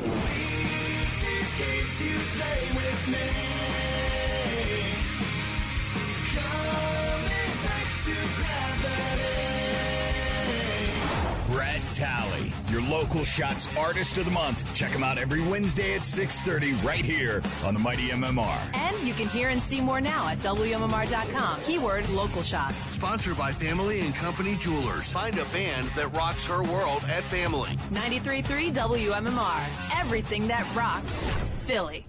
By the way, we've made a decision. In the next segment, we're going to send Nick out, and we're going to cover the live release of our little mouse buddy here in our humane trap that we have. If you missed the last segment, we have a studio mouse that we caught, and we're going to release him into the woods, which are a little further out away from the building, and we're going to cover that live on the air. So Nick's going to do that. And update. What I did is as per the advice from the listeners here, I picked up Lance's Toast Chi, which is peanut butter crackers. Yeah. Perfect. And I put opened them up and used the peanut butter from 2 crackers on the base of another one and reset the traps. So you get the cracker, And you get the which we know right. they've been eating like pretzels and things like here, and because we have another mouse that we know of for sure. That's One, maybe around, we need 2, to catch yeah. him. So we'll set that up in a little bit. Should I eat any of those crackers? I think you should. Just in case. Just in case. Yeah, we should probably See if you'll do like that. it. Yeah. Text here says, sitting in my car waiting for the B file before I go into work. I refuse to miss it. So I'm going to take care of that now. Here we go. WMMR presents Preston and Steve's Bizarre File. Brought to you by DraftKings Sportsbook, America's top-rated sportsbook app. You can download the DraftKings app and use the code ROCK to get in on the action. All right, we're going to start with this story out of Australia. Last Saturday, 2 men either didn't notice or didn't mind that the inflatable mattress they were day drinking on was drifting out to sea. Jackson Perry and Noah Palmer had taken the air mattress and a cooler full of beer into the water in front of Palmer's oceanside house. located just south of Perth, and they had intended on spending the day just relaxing, no more than 50 yards from the shore, but the wind had other plans. According to Perry, he said, we couldn't paddle against the wind, and we just kept going further and further out. We only aimed to be maybe 100 meters offshore max, and before we knew it, we were out to sea. Hey, is that the Sydney Opera House? With the batteries on their phones dwindling, Palmer and Perry called their friend Tex, who they knew was about 30 minutes away from their location, as the wind carried them 2.5 miles out into the Indian Ocean. The pair noticed that they were gradually sinking due to the fact the mattress was full of pinholes. Oh, boy. To stay afloat, Palmer jumped off the mattress every few minutes and reinflated it manually while the duo waited for help to arrive. After 3 hours of drifting, Tex arrived on a jet ski to rescue his friends and was quickly followed by a team of volunteer rescuers who helped bring Perry and Palmer to shore. When asked if they had any advice to other people who were drinking and floating on air mattresses, Perry said, definitely check the wind forecast before anything. But he expressed no regrets. He said, other than that, we had a pretty good time. Similar thing happened with my sister-in-law. We were out. This is the South Shore of Long Island. We're at a beach party. She goes out in the kayak. We're like, hey, where's Barbara? And then a powerboat comes pulling up, and she's in the back of the... That's great. She just couldn't make it back. I told you guys at the Inner Harbor in Baltimore, we had we rented one of those paddle dragon boats. Yes, with a big dragon head on the front of it, also known as a sail. I thought we were never going to get back in. Yeah. I thought it was. I'm like pedal. It was it was my son too. I'm like, just shut up and pedal. Daddy, pedal. A woman in Thailand couldn't believe her luck after stumbling across almost $260,000 worth of whale vomit near her beach house. Siraporn Niamirin had been walking along a beach after a rainstorm when she noticed a large mass had washed onto shore. Upon closer inspection, she noticed the substance smelled like fish, so she dragged the mass away from the beach, believing her find could be worth some money. After asking her neighbors for some help with the oval-shaped find, Siraporn was shocked to be told the substance was whale vomit, which is also known as ambergris. At 12 inches wide and 24 inches long and weighing around 15 pounds, the ambergris has an estimated value of about $260,000. It's amazing because it's used in the making of perfumes. Yeah, I always look for this when I'm walking in the surf. Case I don't think I would recognize it. Well, now that I'm looking at a picture of it, hers, it looks like a giant potato. Yeah, or like driftwood of a sort. It's more of a yellowish color, but yeah, you're right, Casey. It's got kind of like a gigantic loaf of bread or something like that. In order to verify the authenticity of the ambergris, Siraporn and her neighbors held a naked flame to the mass, causing part of it to melt and then harden again after cooling. She's now waiting for experts to visit her house to confirm that the lump is genuine ambergris, the rare ingredient used in the perfume industry. She said, if I really have genuine ambergris, I can't help but I can help my community once I find a buyer for it. So ambergris is produced by sperm whales when bile ducts in the gastrointestinal tract make secretions to ease the passage of large or sharp objects. The whale then vomits the mucilage, which solidifies and floats on the surface of the ocean. The solid chunk has a foul smell at first, but after the mucilage dries out, it develops a sweet and long-lasting fragrance, which makes it a sought-after ingredient in the perfume industry. Well, talk about a yard sale find. I have a series of stories about finds, about really good finds. So a small porcelain bowl bought for $35 at a Connecticut yard sale turned out to be a rare 15th century Chinese artifact worth between $300,000 and $500,000. Wow. It's about to go up for auction at Sotheby's. The white bowl, adorned with cobalt blue paintings of flowers and other designs, is about 6 inches in diameter. It gets better. It was filled with ambergris. An antiques enthusiast came across the piece and thought it could be something special when browsing a yard sale in the New Haven area last year.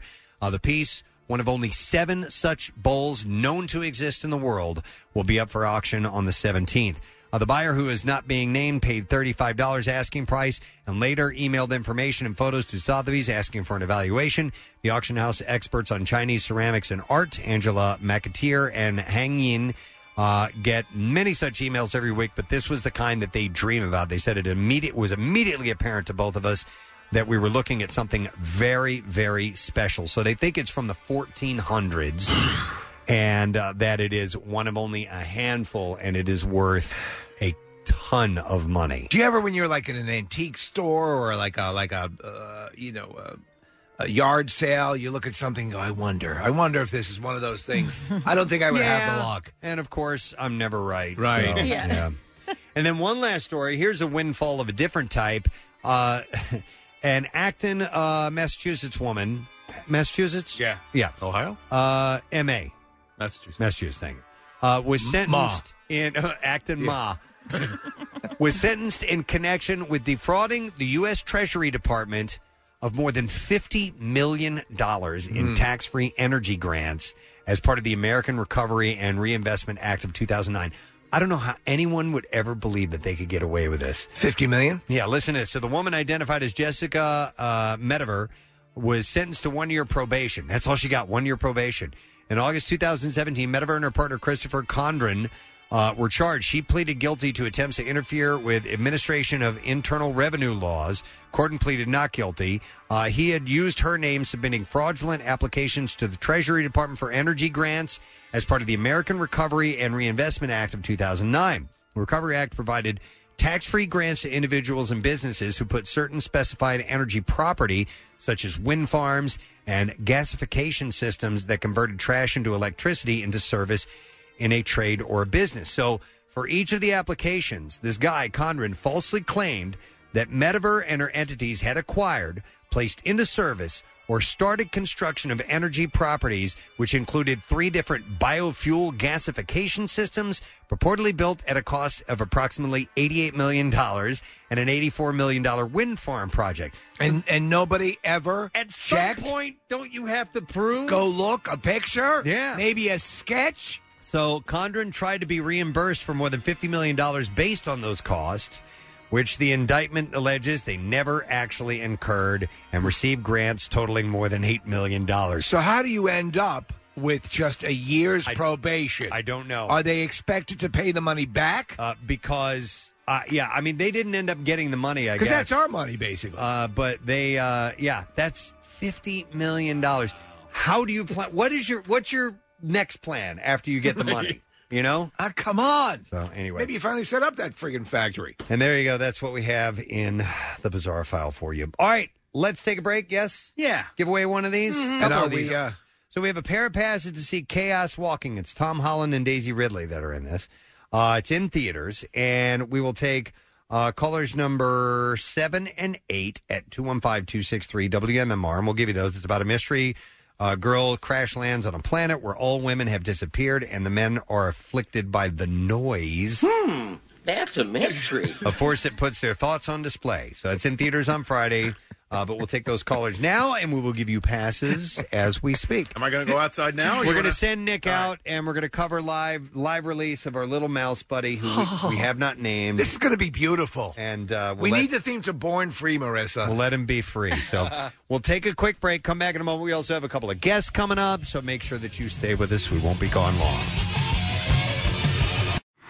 Not only can you hear Preston and Steve, you can see them too. Check out the Weekly Rush on Xfinity On Demand. New episodes, you guessed it, weekly. Did you know you can earn rewards just by shopping at Acme?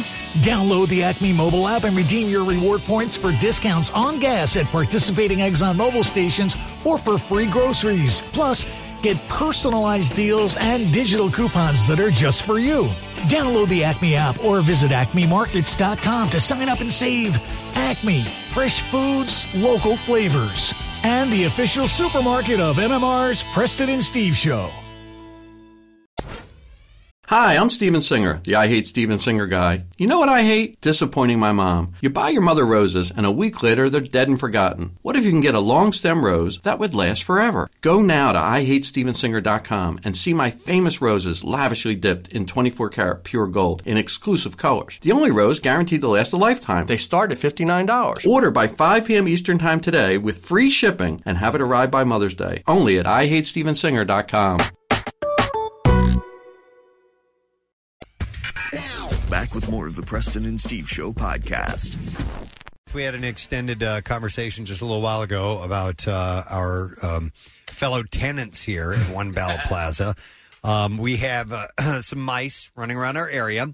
A couple of them have been caught in the main MMR studio. None have been seen in the Preston and Steve studio. Yet in our morning show office, we have a little buddy that's running around. Brent Porsche, Steve had brought in these humane traps. Brent Porsche, who's been keeping an eye on the mice, caught one last night. Mm-hmm. And so we have him, and we're going to let him go free. Yeah, because that's the way it should be, man. We're going to release them. Steve and I don't believe in killing these things. Listen, we know they can be, that they're vermin, they're rodents and so on, but we're not going to do that ourselves. Well, the Green Mile, man. The Green Mile, Mr. Jingles, I know. Jingles, man. These things could be magical for all They could we know. be magical. But we're going to release. So we sent Nick out with the humane trap, and let's go to him now. Hang on a second. Free, as free as the wind blows. We're going to release. As free as the grass grows. We are going to release him to follow your heart. Free into the now, mind you, into the wilderness. This was about lions, mice. Yeah, same thing. Sure. There have been fables of absolutely of mice and lions living In fact, together. the great John Steinbeck novel of mice and lions. All right, what was the one where there was a thorn and the lion's paw? And the mouse removes Yeah. it. And then okay. the they become buddies. lion eats the mouse. Lion eats the mouse. Kathy wants it. Let's do this before Kathy demands that we kill this animal. Nick McElwain, are you there? Yeah, it's pretty windy and cold out here. Can you guys hear me okay? Yeah. It's a little bit. It's breaking up a little bit, but you are correct. It is a windy. We can hear the wind. So, where exactly are you in our One Ballot Plaza parking area? So we went all the way up above the back parking lot, and there's sort of a wooded area back there. And, okay. We're going to let him go back here. He is adorable. He's a really cute little thing. And that music was majestic. We did. By the way, we're on Facebook Live, so if our listeners want to watch it, we will be streaming that so that you can see this Mousy Mouserson be re-released into the wild. And by the way, this area that Nick is in, we've done tons of stuff out this way. We've ridden segways, Yes. and we've archery. We've flipped cars over and archery, and this is kind of our area to go and do stuff away from the building. And so. since this is technically a field mouse, this is a field of You wrote a penny Yeah, farthing out there. That's right. I did write a penny. We did, and I believe at one point we also threw deceased ashes and ashes of the deceased loved one into a wood chipper. Yes, in fact, I had half a mouthful of that dead body because it blew back in my face. All right, let's somebody Bob's on the line says we should tag the mouse. Somebody recommended we spray paint his tail so Just we will to know. if he comes back in, but it's No, too late for that. We'll just do the honor system, and if we ask him, we expect him to tell us. Correct. All right, Nick, are you ready to release him? Yeah. So I'm going to hand Connor the phone. So I'm going to release the trap, and Connor can describe what's going on when I do that. Okay. All right. Okay, and we can see this, so I can describe if you want to.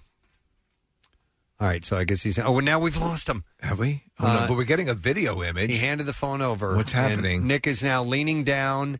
He is removing one end of the trap, and he's about to open it. He's setting it down to the ground. You've got to. And let's see what happens. He's opened the gate. Let's see if the mouse. He's hanging. He's hanging. He's sticking his little nose out. He's got to check and make sure it's safe. Okay. Tell if that whoever has the camera is right in front of the opening, you're probably scaring the little feller. He's coming out now. Hey, Nick, tell him that go that way to Mouseville and point in that direction. He's jumping. He's going now. Oh my God! I'm gonna cry. Look at him, Nick. He's running off deep into the woods now, isn't he? He's heading in the right direction. He's going to Mouseville, headed to freedom. Fly! Oh my God! Did you see what just happened? No. There were 10 other mice camouflaged, standing, just like in Harry and the Hendersons. And they came out at the end of their family. We didn't even know we've reunited them. All right, Nick. Thank you very much. Oh man, I don't think that could have gone any better. It was perfect. Well, come on back in. We probably should have given him a code or something. It's cold They're out. field mice. So what's going to happen is he's going to find where there are areas back there where he can go, but he's got This is where he's from, man. Actually, I would have been horrified, but it still would have been funny if a red-tailed hawk would have swooped down. Oh, it's not the first time stuff like that has happened. Yeah, I've seen where they've. One time there were bird watchers watching this extremely rare bird in this area, and sure enough, a predator bird came in and just snatched it and ate it. There's a video, and it's made its way onto America's Funniest Home Videos, too, where they raise this monarch butterfly, and it's beautiful. It's like, oh, my God, let it go, and it flies up, and boom, a bird nails in a few seconds. All right, well, we let him go. All right. Yes! He's on his own now. Hopefully he has not been spoiled or domesticated here and can forage in the wild. Thank you. And survive. I think we did give him a good shot. They're field mice, and they'll find their deal. But I mean, here we're just trying to get them out of the building without killing them. Yep. Do you guys remember the tale of Little Bunny Foo-Foo? I do not. Scooping up the field mice and bopping them on the head. Mopping through the forest, scooping up the field mice and bopping them on the head. That's Kathy. Then that's right. That's your perfect story for you. Anything that allows you to murder small animals. All right, well, with that, we've let nature take its course. I did, and I know we spoke to Neil deGrasse Tyson yesterday, but there have been several. What are you going on? She does not want the there space stories. There are several stories about space and space exploration, so I think I need to put on the cowboy hat. All right. I think we need to. Kathy do the space objects, cowboy. but I'm up for it. Well, one of the reasons, because a couple of things are taking place. They're right in the news right now, and right now, and if I don't get to them, they're gonna fade off into the ether. So and Kathy says she's cool with that. First of all, Elon Musk gave the latest Starship test rocket an honorable discharge yesterday when it unexpectedly exploded minutes after landing. The SpaceX chief reacted on Twitter after the company's latest prototype, serial number 10, or SN10, erupted into a ball of flames after what was, all accounts, a successful touchdown in Boca Chica, Texas. It was pretty damn cool. The spectacular footage, in the spectacular footage, the SN10 blasted 6.2 miles into the sky before flipping and landing back on Earth, all in just over 6 minutes. It was the first time SpaceX had successfully landed a Starship prototype following a high altitude test. They've done ones from lower before. Yeah. But the SN8 and 9 rockets both exploded on impact, so this is the third one to happen in a row. But about 10 minutes after landing is when this one took place. So Musk had tweeted, RIP SN10 honorable discharge. In a separate tweet, Musk wrote, SpaceX team is doing great work. One day the true measure of success will be that Starship flights are commonplace. After landing, the rocket was seen standing at a tilted angle, and some flames could be seen near its base. SpaceX has yet to detail the cause of the explosion, but theories include a propellant tank leak or landing leg issue. Did you see Elon Musk's hopes for setting up basically a star city in Texas? No. An actual, of course, or a NASA type facility that is a small city in Texas, which is where he's relocated. Boca Chica? Yeah, and so that's where he kind of wants to set it up and get the support from the local politicians to make this a reality. On its website, SpaceX described the explosion as a rapid, unscheduled disassembly. Yeah. And said the launch marked a great day for the teams working on Starship. Despite the fireball, it said test flights were all about improving our understanding, which is what these things. That's why these things happen. It's what happened in the NASA project. Sure, they blow up and they figure out what went wrong. Yeah. They fix it, and then they keep going till they get several tests in a row that are successful, and then they improve. And in a bizarre way, you want that to happen in these the beta testing, as they say. Oh yeah. You guys all get that email from a listener. I believe it came by yesterday, where she had said she took video of an unidentified flying object. I believe, Press, she is from up in your area, and it was just a couple of days ago. And so she had taken video. I didn't see it, no. So she had taken video. I was a little nervous about clicking on the link because I wasn't sure if it was a virus or not. But then she also What shared the hell? screen. Well, I didn't want. I still haven't watched the video. Oh, okay. But she did include screenshots, and I looked at the screen captures, and it looked to me like it was a rocket that we do have like a test rocket Sure. or something along those lines. And I wasn't sure, and I'm looking for the date, if there was a launch at any point in the last... Well, it depends on when she took the pictures. Did she indicate when the incident happened? Yeah, I want to try and find this email. I just All right. Well, look, I'll come about back to it when you get that, because this ties in to the SpaceX rocket exploding. A Japanese billionaire is offering a lunar trip to 8 would-be astronauts in real life. Eccentric fashion tycoon Yazaku Maizawa is looking for applicants from around the world to take a seat on a trip on Elon Musk's SpaceX flight in 2023. So I wonder if you see these things exploding and if that would change your mind. It's not going to help sell tickets. Yeah. But ultimately, I think once everything gets nailed down, and listen, they're not going to do it at the end of next week. Maizawa shared the application details on Twitter on Wednesday morning. He appealed for people to apply from all kinds of backgrounds. He had promised to cover. He promised to cover the cost for those selected in his mission. Oh, all right. Which is titled Dear Moon. Yeah, he bought all the seats. Oh, my God. So the billionaire and CEO of Japanese fashion retailer Zozo, you ever heard of that, Kathy? No. But he's stupid rich, was the first private passenger to book a spot on the space expedition in 2018 for an undisclosed amount. Approximately 12 people in total will fly around the moon and back on the week-long voyage. He said, I have bought all the seats, so it will be a private ride. Wow. Yeah. I mean, there is such a desire to do this. Obviously, it will not happen. This is just not going to... I can't see it happening for me in my lifetime, but God, would I love to do that. He had originally planned to invite 6 to 8 artists to join him. On Wednesday, he revealed, though, he would be broadening the pool of applicants. He said, if you see yourself as an artist, then you are an artist. He's already set aside seats for the cast of Jersey Shore. Okay. They're artists, after all. Yeah, they are artists. He said he is known for his high spending on art and sports, and is no stranger to publicity stunts, and has a penchant for musing on ideas such as a world without money. Last year, the moonstruck billionaire had hoped to find... He's going for beer credits. The same thing. Had hoped to find a romantic partner for the lunar adventure before calling the search off after having developed mixed feelings. Roughly 27,000 women had already signed up to participate in a matchmaking documentary on Japanese TV. But he says he promised also to give away the equivalent of $9 million to his Twitter followers and what he called a social experiment to see if the extra cash would boost happiness in 2020. What's his estimated wealth? I don't know. Okay, well, he's a lot. billionaire. Yeah. The specifics of the selection criteria remain unclear. The application link asks for basic details before disclosing the admission process. So you can fill out an application. Do you like Steve. space? He might choose you. Have you ever been called flatulent? In his video, the entrepreneur said applicants would be judged on their ability to push the envelope creatively and willing to help other crew members do the same.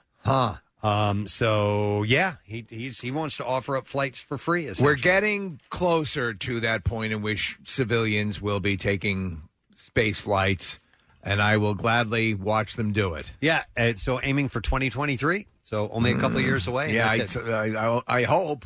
Steve, it says here is worth, and take this for what it is, $2 billion. Oh, all right. So, but if you got a couple of billion, you can afford it. That's his business investor. There is no indication on when the video is taken. I'm watching the video right now, and it's just a dot in the sky. May I see it? Yeah. Just looks like a blank screen. Well, to me. Did I turn it off by accident? Oh, is that it? Yeah, that's it. And they said it's not a star. Well, okay. There's nothing on here. It's a blinking light, is what it is. So it's a blinking beacon. I don't know. Okay, my what's son that from? Rudolph. My son has indicated that he would like to go to space camp this summer. Yeah, and there's nothing on here. The last few years he's gone to Camp Taqua, and then last year that didn't happen, and then this year my ex-wife and I were talking about possibilities, and he was like, maybe space camp. And, with all the space news, it's kind of cool to see a new generation actually be interested in it. Hey, what's the age limit on that, Nick? Do you know? think it's 50. I think it's like 17. Where is space camp? There's a few. There's one in one in Houston, right? One in Houston, one in Cape Canaveral, and then but there was one in Maryland. But Maybe I'm one not in sure. Huntsville? What's the cost? Do we know? Did you get an idea of what it would run to send a kid to space camp? It's not ridiculously expensive. You know, Okay. it's like a normal summer camp. Really? Yeah. I assume there's a big waiting list, right? I don't know, man. I don't even know if you have to apply. Like, we just started thinking about it, and we're talking to him about it the other day. I don't know why I never thought of that, man. My son Carter would have totally done that. He's aged out of it if it's over 18. So. Yeah, but it's run by NASA, and it's a pretty neat thing. Oh, it says there are adult programs for ages 18 and older.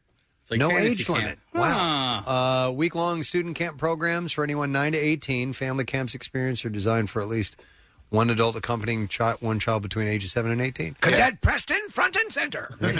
He's 14. He has a real interest in science. He does these tech ed classes, and he's good at it. And so, listen, man, if it inspires the kid to be interested in a possible future in space exploration or whatever, I'm all for it. It helped Joaquin Phoenix win an Oscar. Yeah, he did not win an Oscar for that movie. Well, for Joker. but that started. For that Yeah. He, For Space Camp, he did not win an Oscar. I haven't watched that movie in a while. I wonder if it holds up. It's because it was brutally amazing. serious. I'll bet it's terrible. The stupidest thing about that movie was that little droid that they had running around, and I forgot what happened, but at some point they're about to do something drastically wrong, and they're trying to get rid of the droid, and he's going to the other side of the doors that close automatically, and his little robotic arms stop the doors from closing. Oh, it was Morse code that was flashing, and he goes, "Oh man, I remember it. What was it? Like, come in, command, or something like that." Yes, stupid. Lamar's in it. Who else? Jamie Gertz. Kelly Preston. Kelly Preston. Yeah. I mean, it was a fun movie for its time. Yeah. But So does it correct? anyhow. A crock of crap. Yes. What? No, I just You had were a- about to say something. Well, I had a Do you question. want to go to space camp? I had a We question can send you. about there was only a certain window that they were able to land, and I didn't know why. What was the window? I don't understand the reasoning. It was a behind. Window Nation window. It was it? No, Yeah. I think it has to do with reentry and Yeah. and when and where you are and how you can end up. I mean, like that plane's it's a glider. It has Right. no power once it reenters, so it only has a certain amount of time and distance that it can go once it reenters into the atmosphere. And also, it needs a really long runway to land on, from what I understand. So. They're very specific. Was things. Tom Skerritt in this? And I also, forgot. I think he was. Steve. Yeah. And also, I think it has to do with the certain areas of the atmosphere and their thickness. If that sounds right or not, I don't know. I like my atmospheres thick. Yeah. So Tom Skerritt's been in 2 space movies because he was in Contact too. yeah, you're correct. Wow. All right, I have An another alien. That's 3. I have another thing, space cowboy wise, and it does have to do with lunar exploration. Which is the exploration of the moon. Well, yeah, and we were just talking about flying around the moon. So most of that exploration on the moon focuses on its surface, but a trio of missions proposed by the European Space Agency would head below ground to explore the subterranean lunar world. That's where the gorillas are. The moon has a number of lava tubes to explore, which were formed during lava eruptions and which leave a tube-shaped passage between the surface. So these could be as large as 500 meters wide and have been proposed as a site for humans to build a habitat due to the protection they offer from radiation. But there's never been a mission to explore these tubes in depth, and ESA wants to change that. They have. Did you ever read the book and or see the film based on H.G. Wells' First Men in the Moon? No. That's it all takes place inside the moon in these lava tubes that you're talking about. So they want to do this for real. ESA invited proposals for potential missions and developed 3 mission scenarios. Firstly, a scout of where to enter pits and caves from the surface. Secondly, so pitted. A probe which could be lowered into a pit. And thirdly, autonomous rovers to explore the tubes in depth. The round probe would be lowered into a pit using a tether to look around and explore the first part of the underground cavern system. Developed at the University of Würzburg, its name is Daedalus and could move independently and record its environment using 3D, it says LiDAR, and stereo cameras.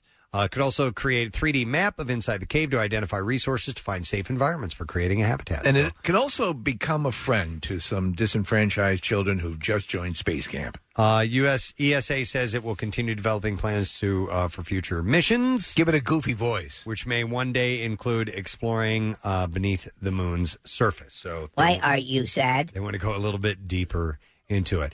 All right, now something that is occurring tomorrow, actually. So, a very current Space Cowboy story. Yes, telescopes will be trained to the night sky this weekend as an icy, peanut-shaped chunk of space rock nearly as tall as the Empire State Building makes its closest approach to our planet on March 5th, so tomorrow. Will it be visible from this area? That I'm not sure about, Steve. So Because I have a telescope.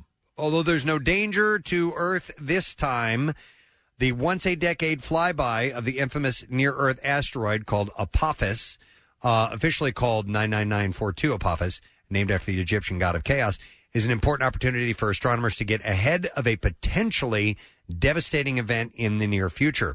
So it was discovered in 2004. Apophis is what's called an Aten asteroid.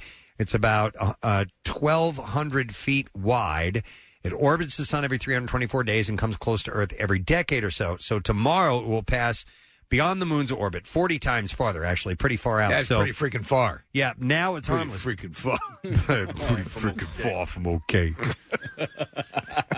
But it will nevertheless have telescopes trained upon it this weekend in an effort to map its exact shape, composition, and trajectory. But there's interesting news about what's happening in the future. So the Virtual Telescope Project will broadcast it live. It's the last chance to have a good look at it before has a potentially dangerously close flyby in 2029. 2029. Which is not too far So when off. they say dangerously close, what are they saying? So how close? 50 feet? No, but within 20,000 miles. Okay, I mean, that's between us and the moon. Really close Yeah. between us and the moon. Woof. Because the moon is what, like 200 or 360,000 miles or something? Yeah. I don't know the exact distance. I know how much it weighs. But it's a few 100,000 as opposed to a few 10,000. Yeah. So less than 20,000 miles out. What's the name of the asteroid? It is called Apophis. Okay. Apophis. And see if you could get Nestle's the distance makes the very best. of the. That's NESTLES. Oh, I'm sorry. The distance from the Earth to the moon, if you would, Nick. So yeah, dude, that's the closest I've ever heard. Well, for something the size of the Empire State Building, that could be a And problem. That will we be need to blow it up, Steve, now. That one will be so close, it will be visible to the naked eye. Oh, wow. An asteroid. Yeah. Visible to the naked eye. That's a pretty big deal, man. You dig? Yeah. Can you dig it? Wow, that's going to be something very sobering. Yeah. Nah, man. I'm pretty far from okay. Does the GIMP work at NASA? Maybe he does. So I this still can't believe we actually talked to the GIMP one time. It was great. It was a great interview. So this will be the closest approach by one of the largest asteroids crossing Earth's orbit in the next decade.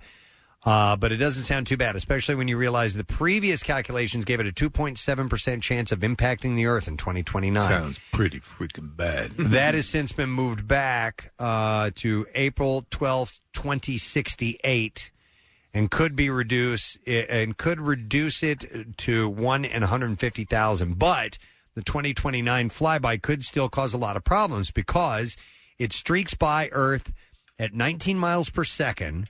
And Apophis will enter the Earth's sphere of geostationary satellites and could damage or destroy some of them. Okay, It's so that close. you remember Gravity when it started that chain reaction of debris that was cascading around the Earth? That was a chilling sequence. And stuff like that could happen. Wow. But this would be a planet killer, would it not? Were it to collide with Earth? It doesn't At say the size in of this the particular story. Yeah. A lot of it has to do with not only size, but its Girth. velocity. Yeah, definitely length and girth. So it wouldn't be good. No. It would not be good. I'll tell you that. Yeah, it would cause a lot of problems. So the Earth is 238,900 miles away from the moon. Okay. This would pass between us and the moon. Yeah, and then the other thing I was going to bring up was that yesterday I chatted with this guy named Rob Zellum. He grew up in the area, went to Villanova University, and he now works for JPL in Pasadena, California. Ah. And Steve, you'll be interested in this. We should have him on the show at some point. But he's studying exoplanets, small planets around in other solar systems in the galaxy. Pretty fascinating stuff. And what he's working on right now is this project for amateur people with telescopes to coordinate and look for space junk like this that might crash into the planet at some point, and he's trying to launch this. I in the could next be few Cadet months. Steve. You could be Cadet Steve. Space Force Cadet Steve, sir. Hey, mister. Hey, mister, I spotted some space debris. So you'll report that to Rob, and then Rob will report this to JPL, and it's going to be a collective effort by people around the world with telescopes in their backyard to look for crap like this that might actually do some you're damage. a chipper young man. How old are you? 71. You guys all reacted to Nick saying JPL like you knew what it was. I don't know. Oh, what Jet it is. Propulsion Laboratory. Oh, yeah. okay, So thank you. JPL was largely Kathy responsible wanted for the Mars landing, the recent Mars landing. So They basically, Casey, they're the engineers that build all that stuff. Okay. They're unbelievable. Watch, you've seen The Martian, right? Oh, yeah. Okay, so they spent a lot of time at the JPL. Okay. And it's like the place where this stuff comes to life. It's like The Martian meets 227. All right, but is that anything like the JTP? J stands for Jack A. Space debris. Jack A Propulsion Laboratory. Jack A. Propulsion Lab. That's a lot of thrust. All right. By the way, man, I'm pretty far from okay. By the way, that is 10 times closer than the moon is to the Earth. That's amazing. And you know how big the moon looks. Yeah. Imagine watching the Empire State Building fly by in the sky. All right, I have two more stories I want to get to. Okay. So, yeah, we got to hurry. I know we don't have much time. Come on. All right, so real quick, this is a quick one.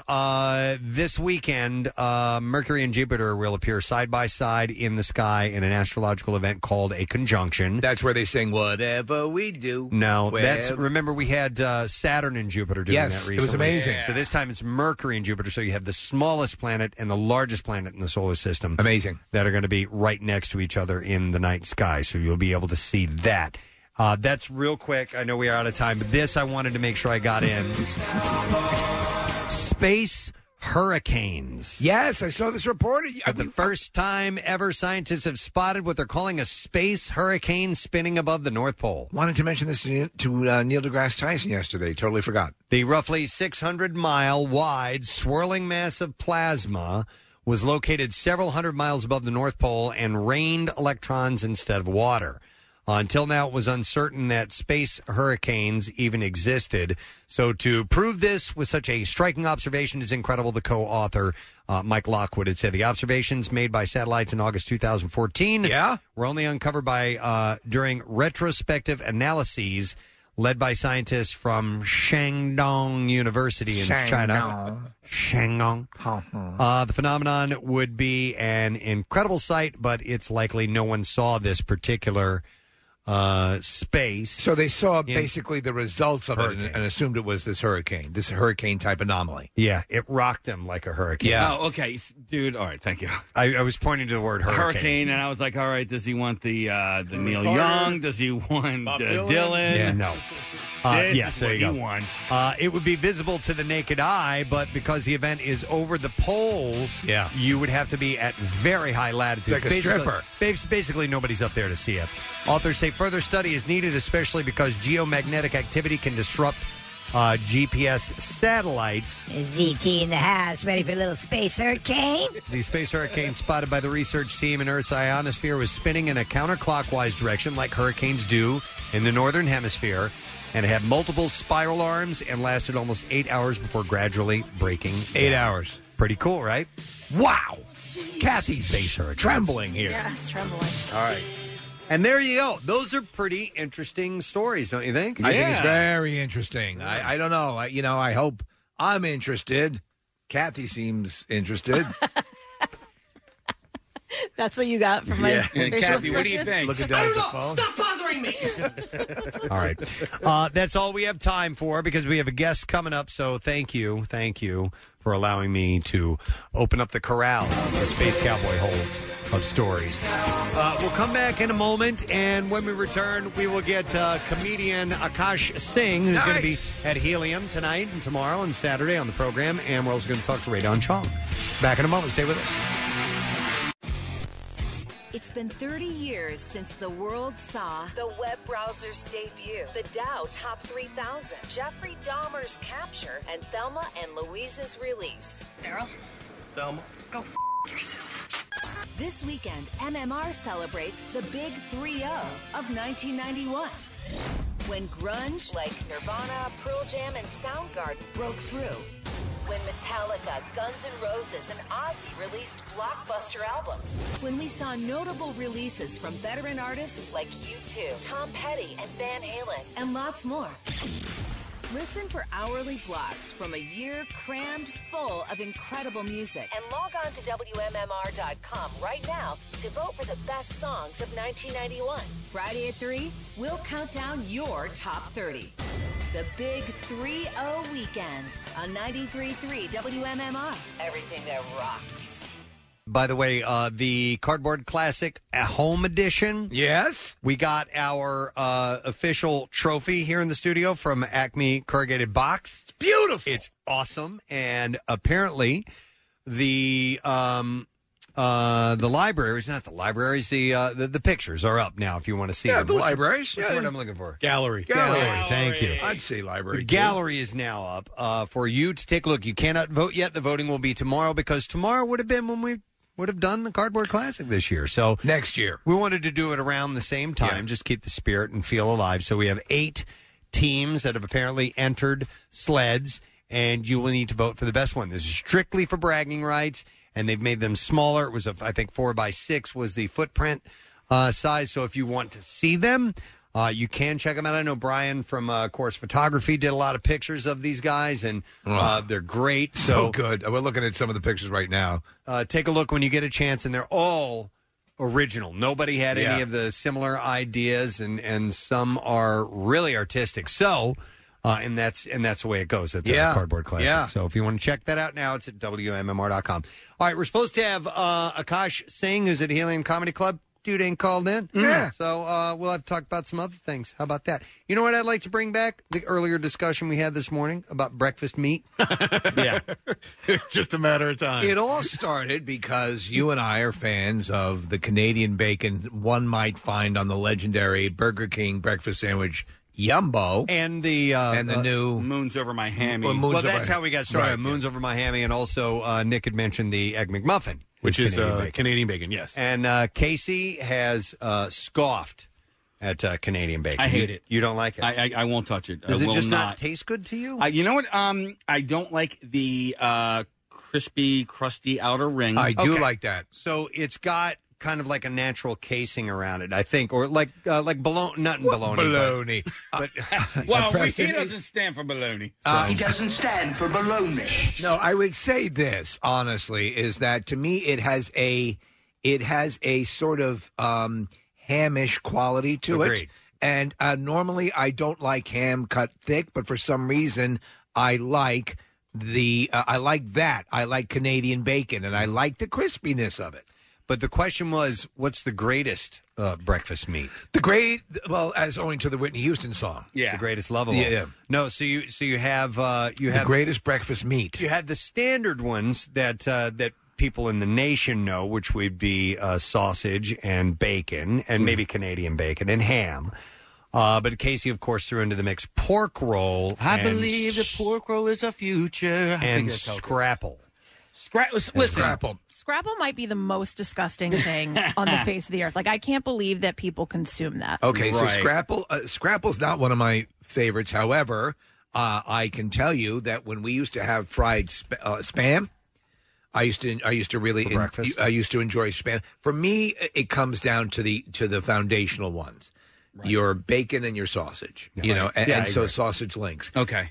So I can right now we are a Godshall's turkey bacon house, so we'll have that. But bacon in general is a home run. However, I happen to really like an overcooked sausage link. Yeah. Okay. Oh, so you go links. See, I don't really eat the patties. I don't really eat meat that much anymore. But if I do, I would go for the patty, especially if it was on a breakfast sandwich. I feel like it's easier. The links will slide out. No, you're right. For a breakfast sandwich, I would do that. If you're talking about just accompanying, are we talking about application in a sandwich? Any way you want it. Any way you want it. That's the way you need it. I go for the links as well.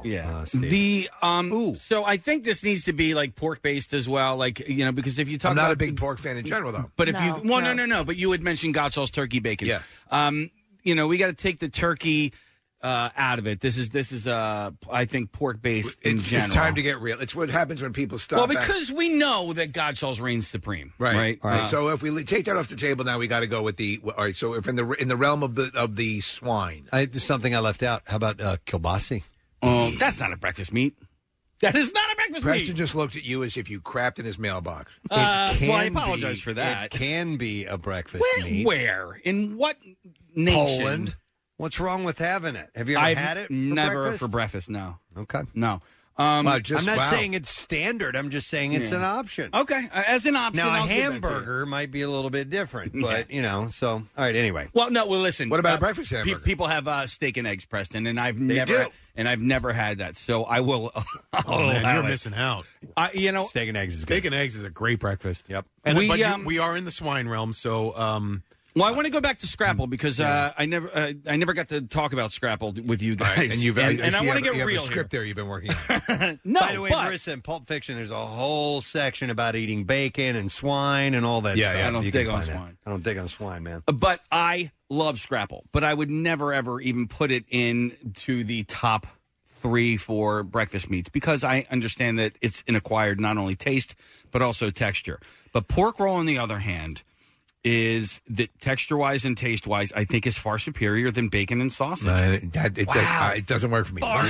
Far superior to bacon and sausage. No. Yeah. No. And listen, I like pork roll. It's good, but I can't. I don't even like pork roll. I would never make that bold of a statement. Bacon, and listen, I'm a big fan of sausage. Yeah. And I usually will get that to have with my breakfast. It's a little more hearty than bacon is, I think, but taste-wise, I don't think you can beat bacon, man. I'm going to throw you a little bit of curveball. It's in the. I am gay. It's nope, not even close. I was going to ask about chorizo sausage and your thoughts. What do you It's think a little about too spicy that? for me for breakfast. I don't care for spicy stuff for breakfast, but I do. I could see that. I like chorizo and eggs with a little bit of salsa, so I'm going to head to Mexico because to me that's delightful. I recently had it. Yeah. And I had it. I forget what it was. Too spicy? It was not. I was surprised All how right. much I liked it. You can get some that it That'll depends blow on your eyes how out. they made it. Yeah, because andouille sausage is another one. That's a little too spicy for me. For some reason, I can handle the chorizo. I can't. Okay. What about the andouille. Stroman for breakfast? Don't care for it.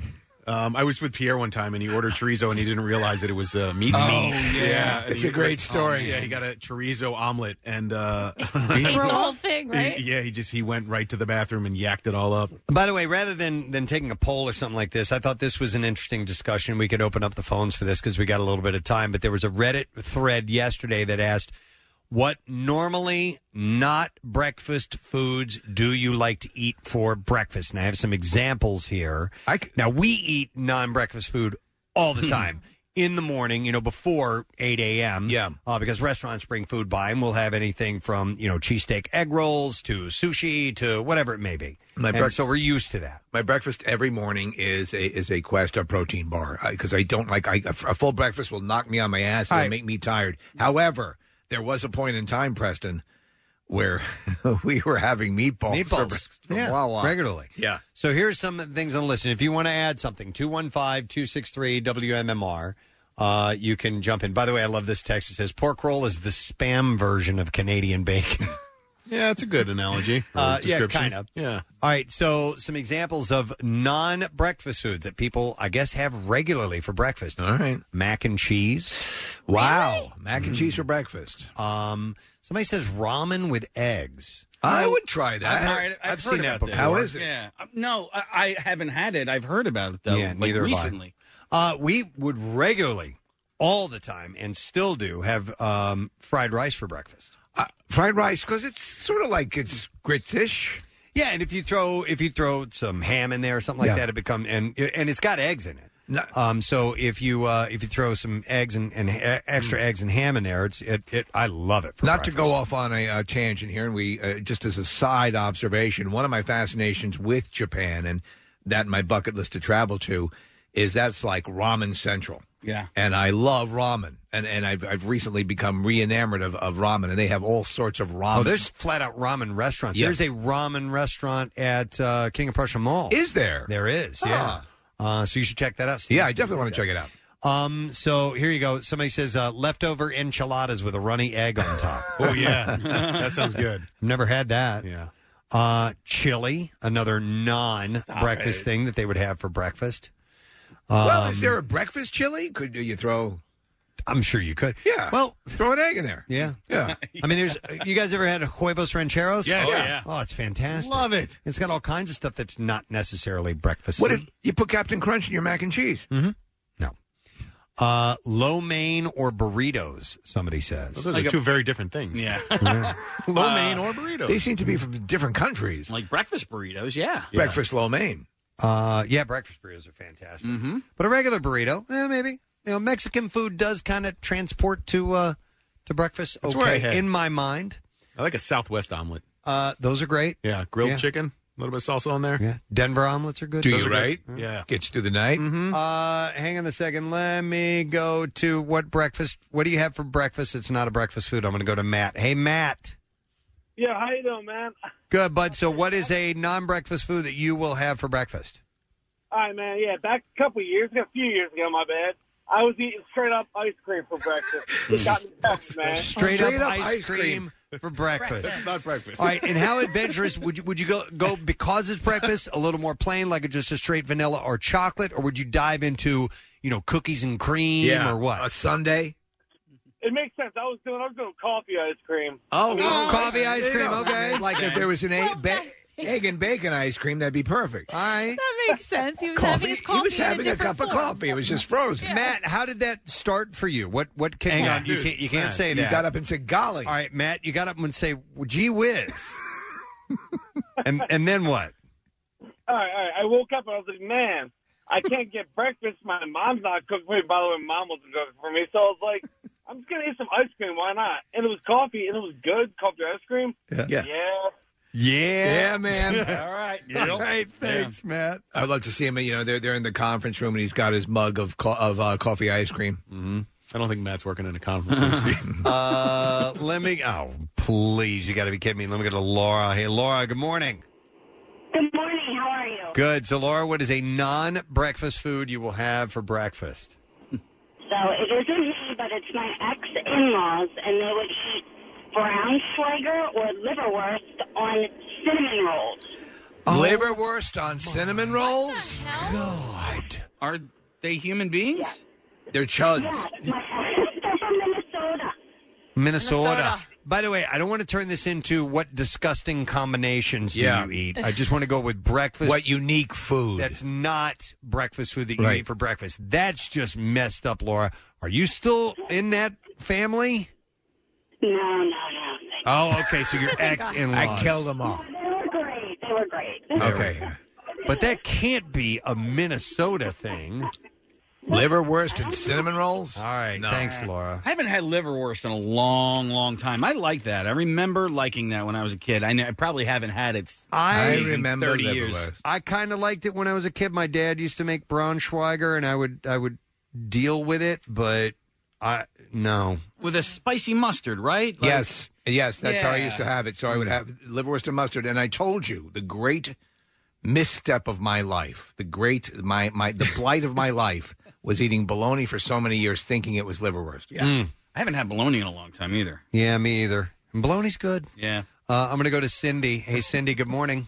Hello. Hey, what's up, Cindy? Cold spaghetti on toast. Oh, cold for breakfast on purpose. Yes. Okay. Cold spaghetti on toast. Yeah. And is this something that you've done recently, or has it been a long time? I've done it since I was running late to school.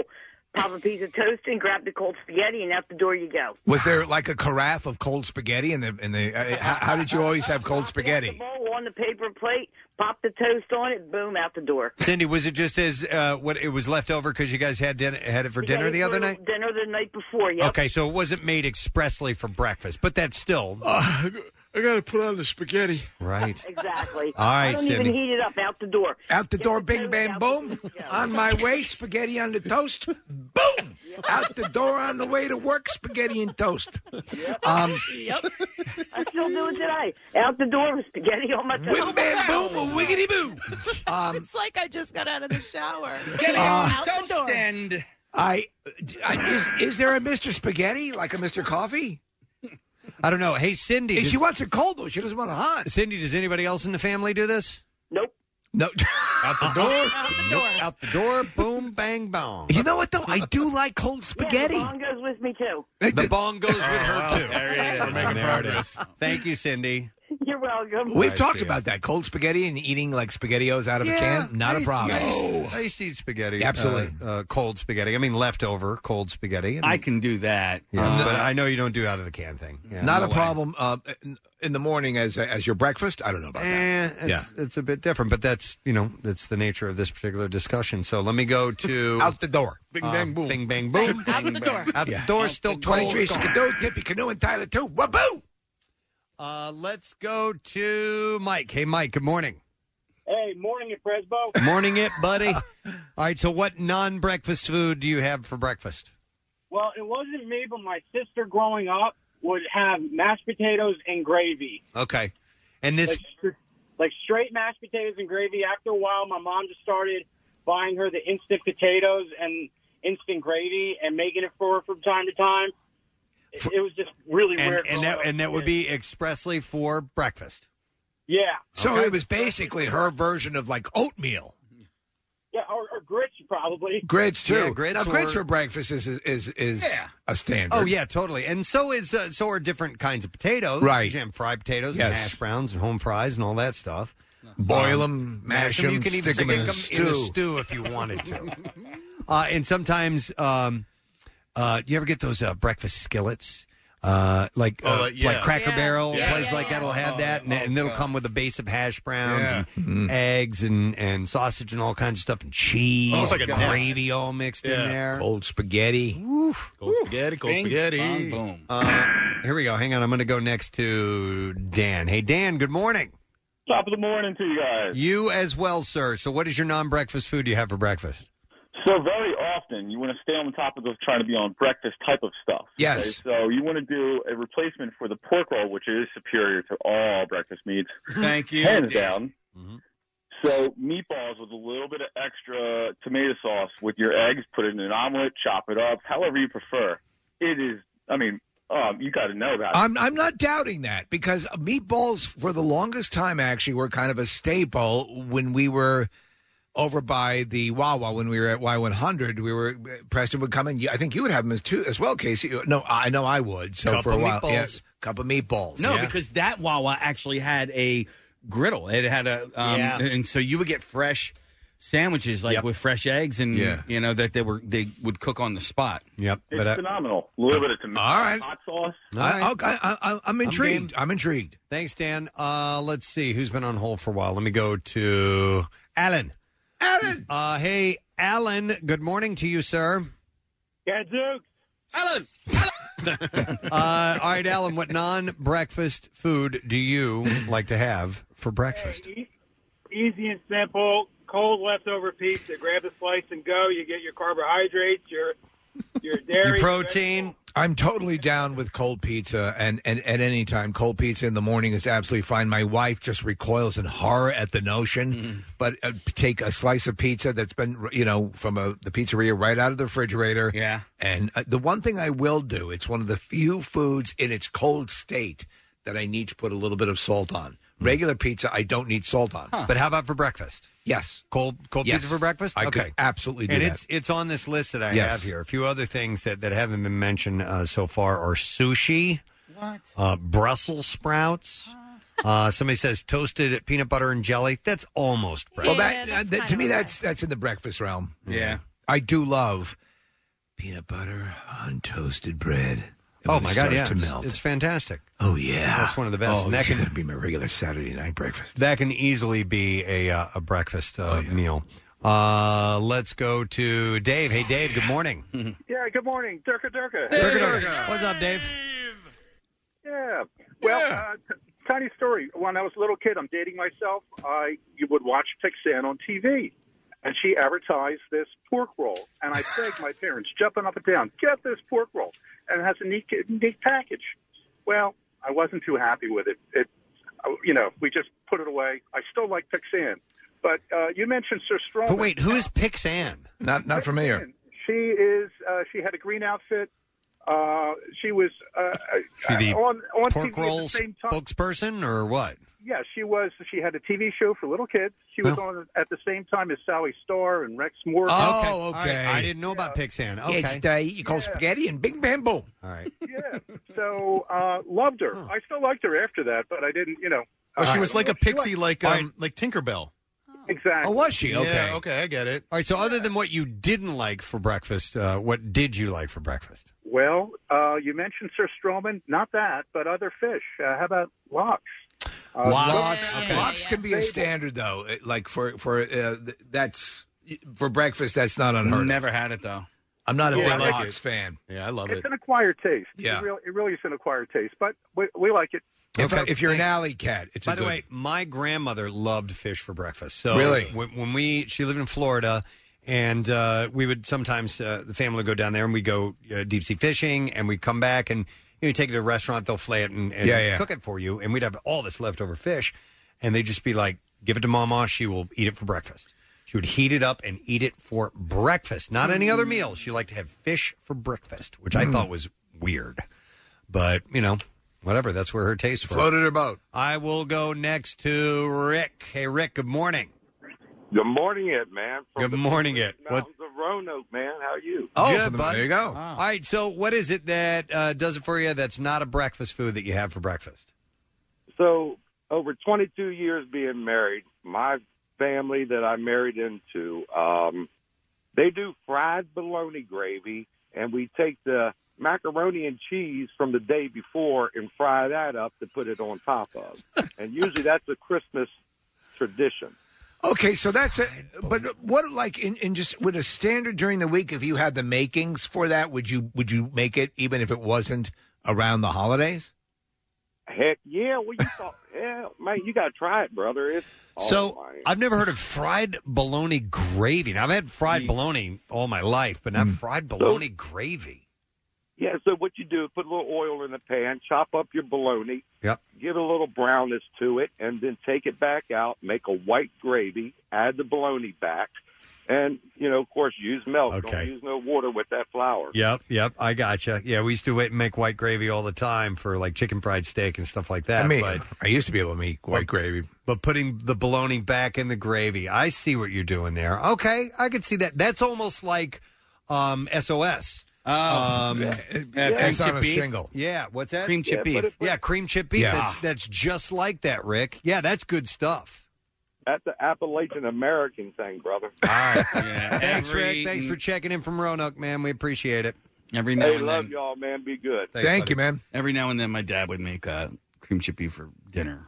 I was. You don't like that? Oh, I can't. My dad was Oh. a huge fan. He and in the military. I mean, I hated everything about it. It I hate is the texture. honestly, it is one of my most favorite things to have. Is for that right? breakfast. Oh, man. Absolutely. Now I don't do it because it's 1,000 calories. It's 1,000 calories. It's ridiculous. But I'm telling you, Case, I absolutely love SOS. Well, there is a secret breakfast spot that I'm gonna have to take you to. Ooh, Yeah, down the shore. Down the shore. I'm gonna have to take it. Okay, I'm on board because that can be number one. That is a great hangover helper. Yes, it is.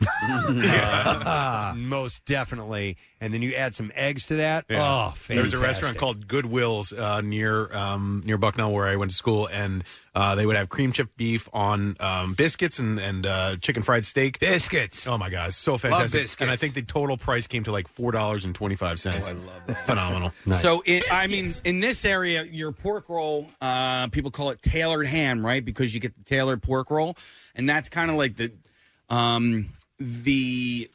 pinnacle. But I want to tell you that the cheaper, just as good version is a Lancaster brand pork roll. And you can get basically 2 packages of that for the price of one Taylor. Do you always have some on hand at the house? Yeah, lately. Yeah? All right. Yeah, probably for the last, I would say, 5 years, we have it on hand. Okay. Let me go to a couple more calls here. I have Bruce. Hi, Bruce. Good morning. Gadzooks, good morning. Gadzooks, and good morning, Bruce. So, all right, non-breakfast food for breakfast. What you got? Shepherd's pie. Shepherd's pie. I Yeah, like every shepherd's time. pie. I'm not a massive fan.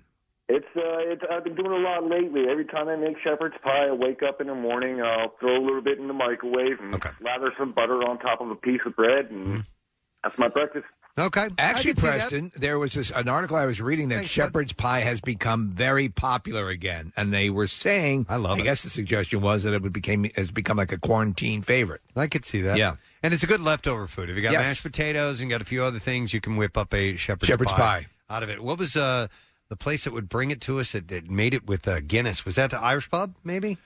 Good stuff, man. Was it Finnegan? No, Yeah, well, Jay Harris Finnegan's here. did as well, but I think it was more recent since Finnegan's went away that they brought it by. Yeah, Can you Steve? go to Anthony? This sounds very cool. Yeah, I wanted to do that one for sure. Hi, Anthony. You're on the air, buddy. How's it going, guys? Gadzooks. Gadzooks to you. Okay, so you lived in Hawaii, it says here. I did for about 5 years, yeah. Okay, I and know, Preston, you took a trip there recently, I believe, Rick. yeah, Did you ever have something called Loco Moco? I did not. No. So what it is, it's basically white rice with a hamburger patty on top.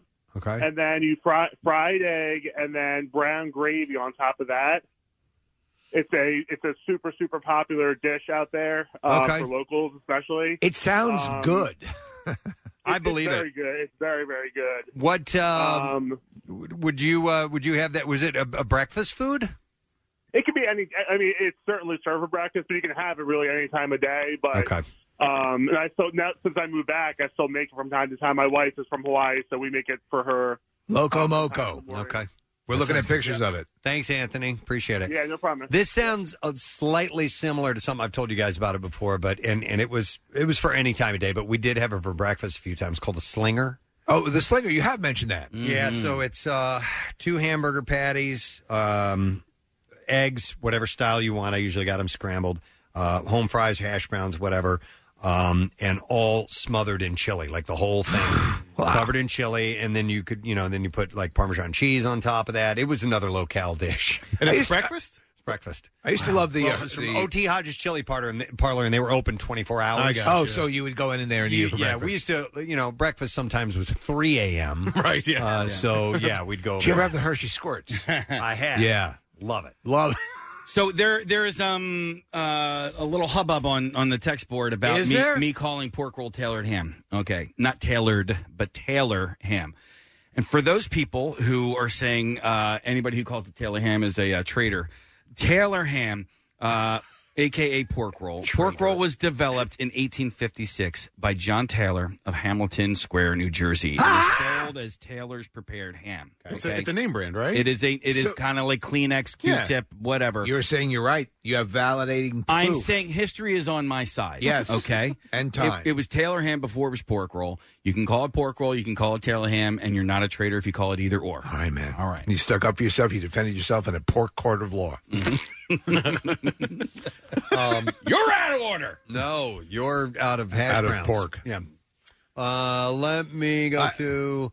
Let's go to Kendall. Hi, Kendall. Good morning. Hi, good morning. So, Kendall, what's something that is non-breakfast food standard that you actually have for breakfast? We would have hot dogs, and it's mixed in with like scrambled eggs. It was an old recipe from my grandma. It's called labub, and they would Labub? use anything they had left over from the night before, like hot dogs and potato, and mix it up with eggs. And now we like it so much that we make it. Specifically, we make the potato and the hot dog. We don't just wait till we have something left over. All right. Potato and hot A lot of these meals seem like they're offshoots of what you had in the refrigerator from the night before. But you're saying it's so good, you just do it anyway. All right. Yeah, that's interesting. Even some a sort of pepper and egg, All right. like pepper and but exactly to stretch what you ever what you had in the food, and so you don't waste anything. Okay. All right. Thanks, Kendall. Appreciate it. Question about the term breakfast. Is breakfast just simply your first meal of the day, or does it have to be eaten in the morning? Morning hour. So from what I can tell, and I learned this from reading the Game of Thrones series, the Tale of Ice and Fire, is they would say it is time to break our fast. Oh. That's where it comes from. Fasting mean not eating. Right. When you break your fast, you go ahead and eat. So breakfast, break the fast, boom. So then that would technically mean any time.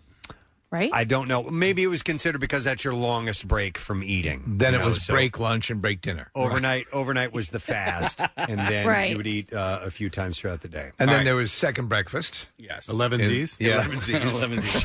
So if you rolled out of bed at noon and had a cheesesteak because your dorm was right next to a sandwich shop. Yeah. Is that your first? Is that breakfast? Yeah. Okay. Sure. Why not? I would always call that breakfast. Okay. Even if I woke up crack of noon and eat anyway.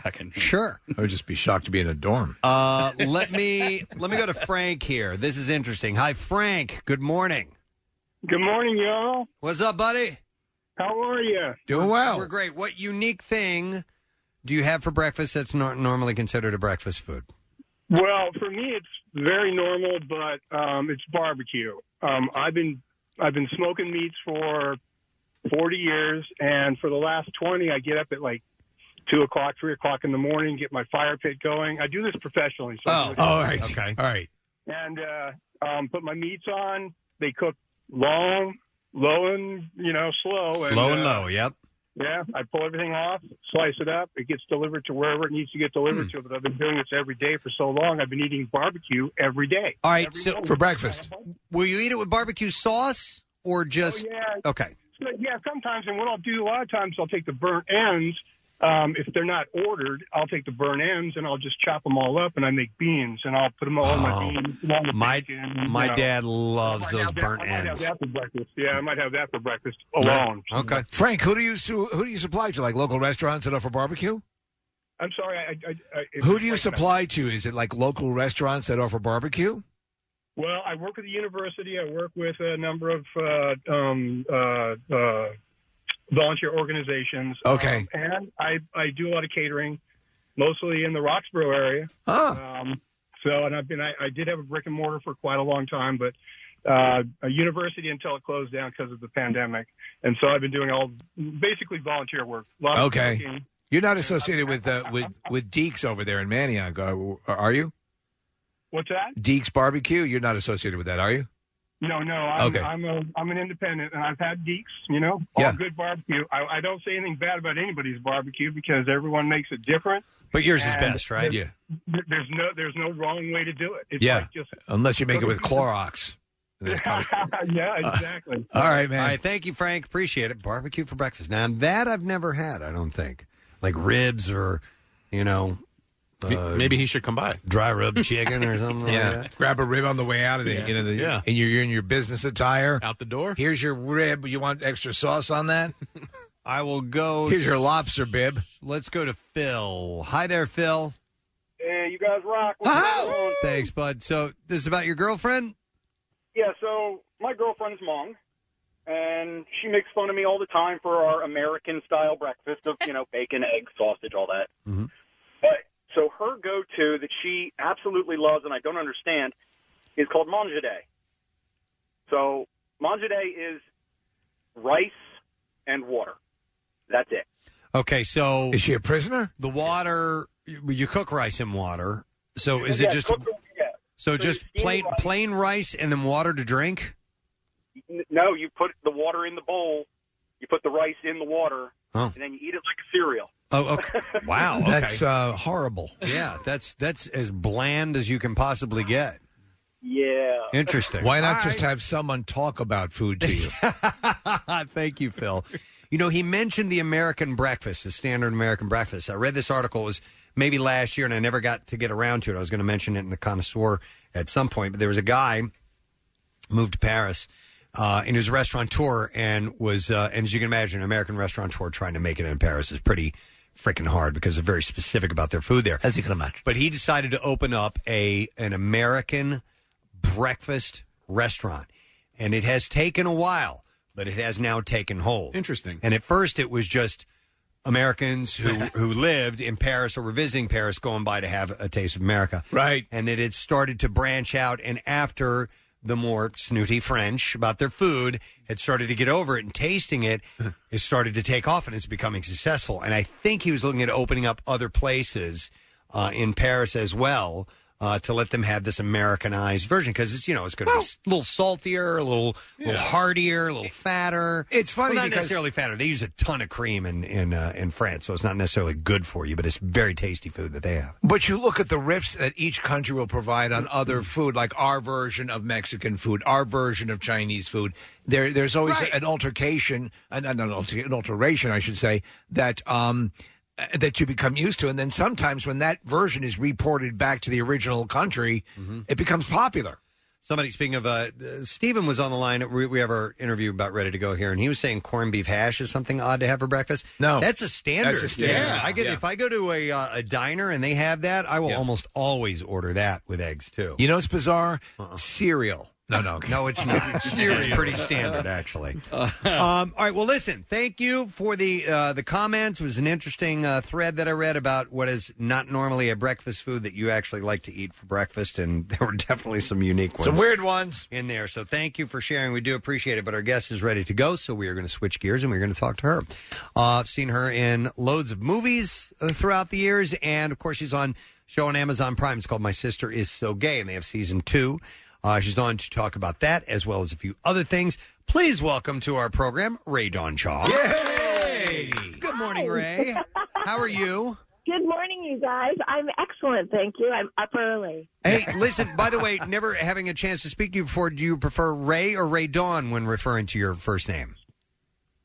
So officially, that's my first name, Ray Dawn. Okay. It's 2 words, 1 name, and it's really a strange name. And I know for a fact my parents weren't unified.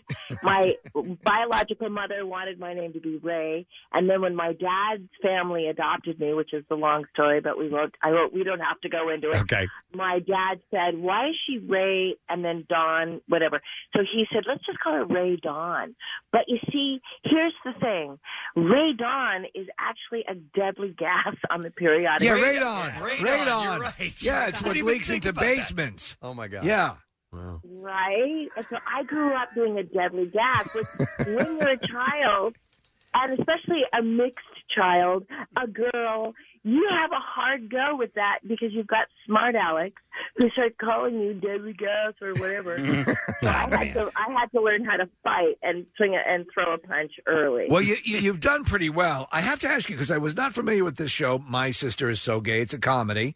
And it's about Seth. He's a gay man. He's got a hot boyfriend. He has an unapproving sister, it says here.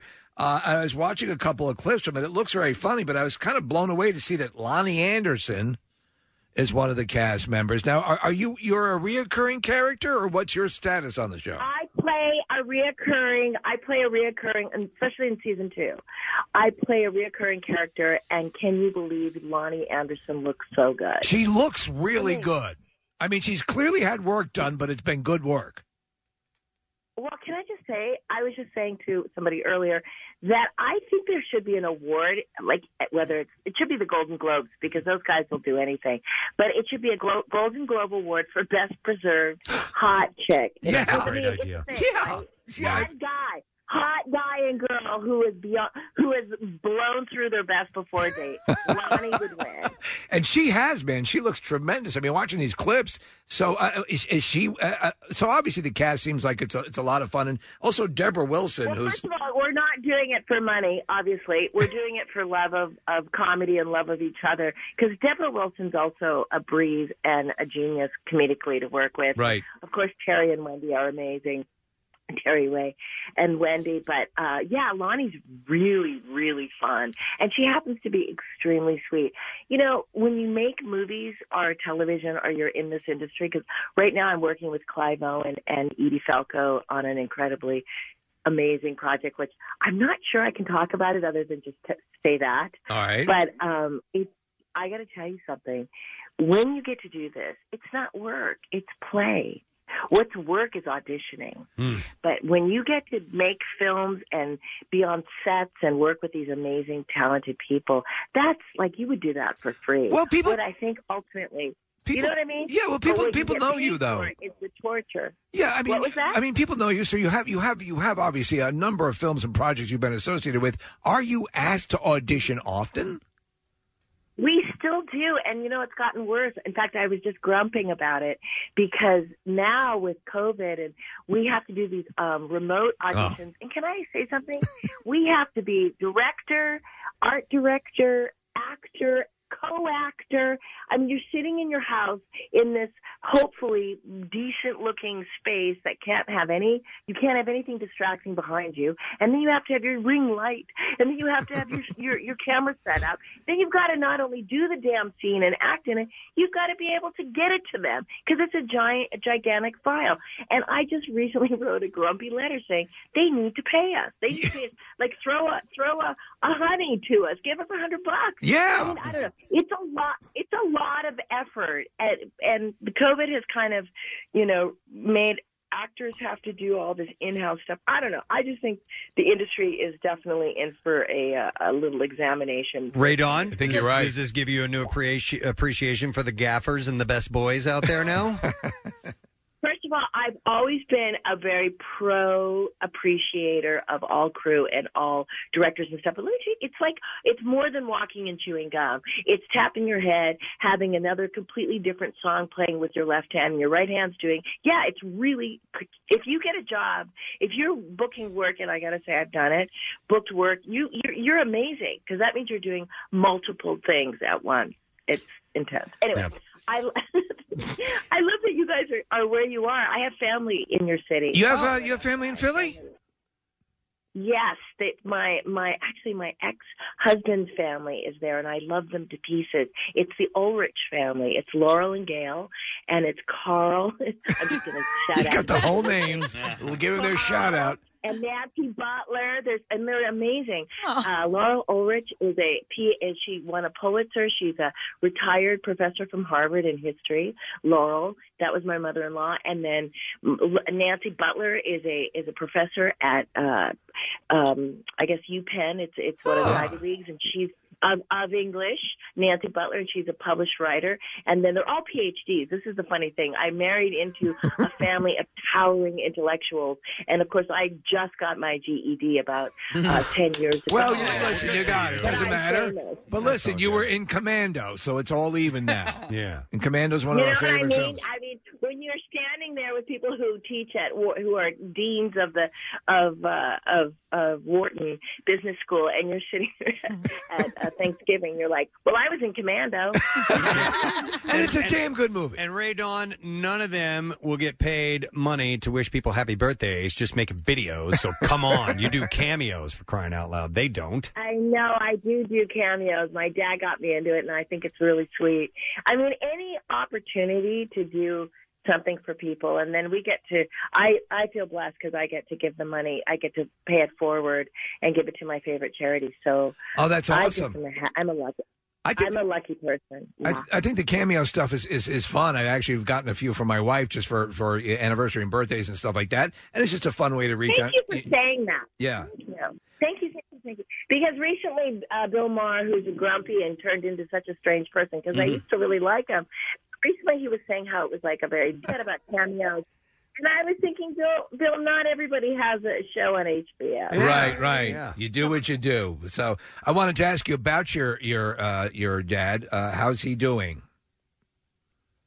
Tommy Chong's gorgeous. He's like bigger and better and healthier. He got through his cancer situation. Yes. Right now he's clear. He is busier than Snoop Dogg. He is working so hard on his brand. My dad is the Pope of Pot, and I'm so proud of him. So happy. He does his cameos. He's got his products, his CBD, and apparently it's really good. I actually have an order for his stuff because I can't get it from him because he's always giving it away. So he's got all his Chong's Choice product stuff, CBD. Is he at all bitter because he was like, I mean, this was the whole thing that was being championed by your dad and Cheech and Chong, and there was a price to pay for what what he was doing. He actually did some time for it, and here it is. New Jersey just took a step. It's now recreational. New Jersey, all this stuff is moving ahead. Does he ever feel bitter? Is it just? Isn't it ironic? And like John Boehner made like $200 million from it. That's the rumor. I mean, let me just say something. All illegal, illicit drugs are only illegal and illicit. It's because brown people would benefit. At the minute we change the laws, you will know that there has been a racial shift, that the systemic racism is diminishing. Because once you legalize all drugs and make them on par with the pharmaceuticals, then, some people are definitely much more vulnerable to, but they would be that way anyway, and they'd get to them anyway. We would be able to tax it. We would be able to empty out the prisons. I mean, America would become actually a compassionate and a much more fun, prosperous place to live. And I think that's the direction we're going. I mean, look at Oregon. They've just legalized everything. Ray Dawn, I wanted to ask, with your last name, with Chong, is that industry something that you would consider maybe investing in, or have you already? Now, here's the irony. Here's the tragedy of my life. I have no interest in it, only because I don't partake. I don't even drink. I'm absolutely sober. And part of the reason is, as a woman, it's not really good for my skin. I'm sorry. I have to confess. I don't like to feel... I don't like the gauziness. It's bad enough at 60. You just want to be sharp. Yeah. You want to have your brain working. You want to be able to be clear. I would like to live another 30 years being like the hip grandma who can still, wakeboard. Yeah, I want to be physically do stuff. I think you're on track for that, judging by your energy this morning. So I think you have nothing to worry about. Yeah, and your skin looks fantastic, by the way. Thank you. All right. Well, listen, we know you got to wrap, so we want to mention again, My Sister Is So Gay, Season 2, streaming on Amazon Prime. And if you want to get a cameo from Ray Dawn Chong, you can certainly do that. So, hey, it's great to talk to you, and we're happy that you could speak to your family here in Philadelphia while you're on the air. Thank you. Thank problem. you. I give and oh yes. I just send love to the Ulrich clan. Thank you. All right. Thank you, Ray Dawn Chong, guys. See you later. By the way, her cameo, the URL that you use, I love this. It's cameo.com/Gamma Ray. Ah, that's great. Yeah. GAMMRAE. Yeah. Yes. All right. Any? Yes, Nick. No, we got to wrap. Okay. Oh, we got to wrap. I'll tell you guys off there because so it's interesting. Let's take a quick break. We'll come back in a moment. I do have some interesting Bizarre File stories, which are on the way next. Stay with us. We'll be right back. Head to WMMR.com now and experience the best of Preston and Steve's Cardboard Classic. People falling on top of each other. Complete pandemonium. See the most amazing creative designs to come down the hill, or not, over the years, including Preston's top 10 semi-nude sleds, Nick's 5 sleds so big, I can't believe they made it down the hill, and much more. Plus, you can vote for the best new fan creations for the 2021 Cardboard Classic Home Edition, starting today. It's disintegrated. Preston and Steve's Cardboard Classic. A look back. Sponsored by Acme Corrugated Box. From concept to delivery, our innovations are your packaging solutions. It's got smoke coming out the back of it. And 93.3 WMMR. Everything that rocks. I have the last 2 chances to win pass for the advanced virtual screening of Coming to America on, well, it's today, actually. So it's on Amazon Prime Video, and if you would like to get it before the movie opens, or even if you don't have Amazon Prime Video, you'll be able to watch this. We'll take callers 20 and 21 and give away the last 2. 215-263-WMMR, rated R. Give us a call now. We'll see if we can set you up. And while you're calling, we're going to do the Bizarre File. WMMR presents Preston and Steve's Bizarre File. Brought to you by U.S. Digestive Health. Colonoscopy. It beats cancer. Schedule your screening with Pennsylvania's most experienced GI network at usdigestive.health.com. This is not the same story from yesterday. An Irish jockey is under fire after a video emerged of him climbing on top and pretending to ride a dead horse. Oh, right. Second story? Different story. Oh, a different one? Yes. Oh. Rob James, an amateur Irish jockey who was a winner at last year's Cheltenham Festival, has apologized after a shocking video began circulating on social media showing a group of men laughing as he played on the body of a dead horse. Hey, there's a dead horse over there. Why don't we go play on it? The video was posted to Twitter, and has quickly gone viral with many outrage at the jockey's actions. In the video, James can be seen climbing on the body of a horse and pretending to ride it, which he now admits was disrespectful and wholly inappropriate. He said, I would like I to... guess this horse is asleep. And the other guy was just sitting on it. This guy's pretending to ride it. He said, I would just like to apologize for my actions, which were wholly inappropriate and disrespectful to a lovely 5-year-old mare who unfortunately suffered a sudden cardiac arrest while at exercise earlier that morning. These horses having heart attacks. What's that about? Are they running them too hard? I don't know. This was from 2016. The other one was from, I think, 2015. But these are old videos that have resurfaced. How can you not feel some sort of connection to these animals, right? If you're a jockey. Yeah. The new video comes amid controversy at another incident in which a racehorse trainer, Gordon Elliott, that's one we did yesterday, was pictured sitting on the body of a dead horse and appeared to pose for the camera. The Irish Horse Racing Regulatory Board has launched an investigation into both of them, I believe. I'm not excusing it, but do you think they just get used to being around horses that have passed away and think maybe this is funny, you know? And, maybe. But why take the picture of the video? Let's put a grenade in its bum. Wait, who's got a grenade? Most jockeys do it. They're issued a riding crop and a grenade. I love this story. 8 Minnesota snowplows have new names this week after more than 122,000 Minnesotans voted in MNDOT's Name a Snowplow contest last month. In February, the state's Department of Transportation released the 50 finalist names and narrowed it down from more than 22,000 initial submissions. After the voting concluded, the 8 names received the most votes were announced winners, and here they are. So these officially are the names of these plows, and we'll start with Plowy McPlowface. Yeah, that's a standard. That's a standard. This one says, Ope, just going to plow right past you.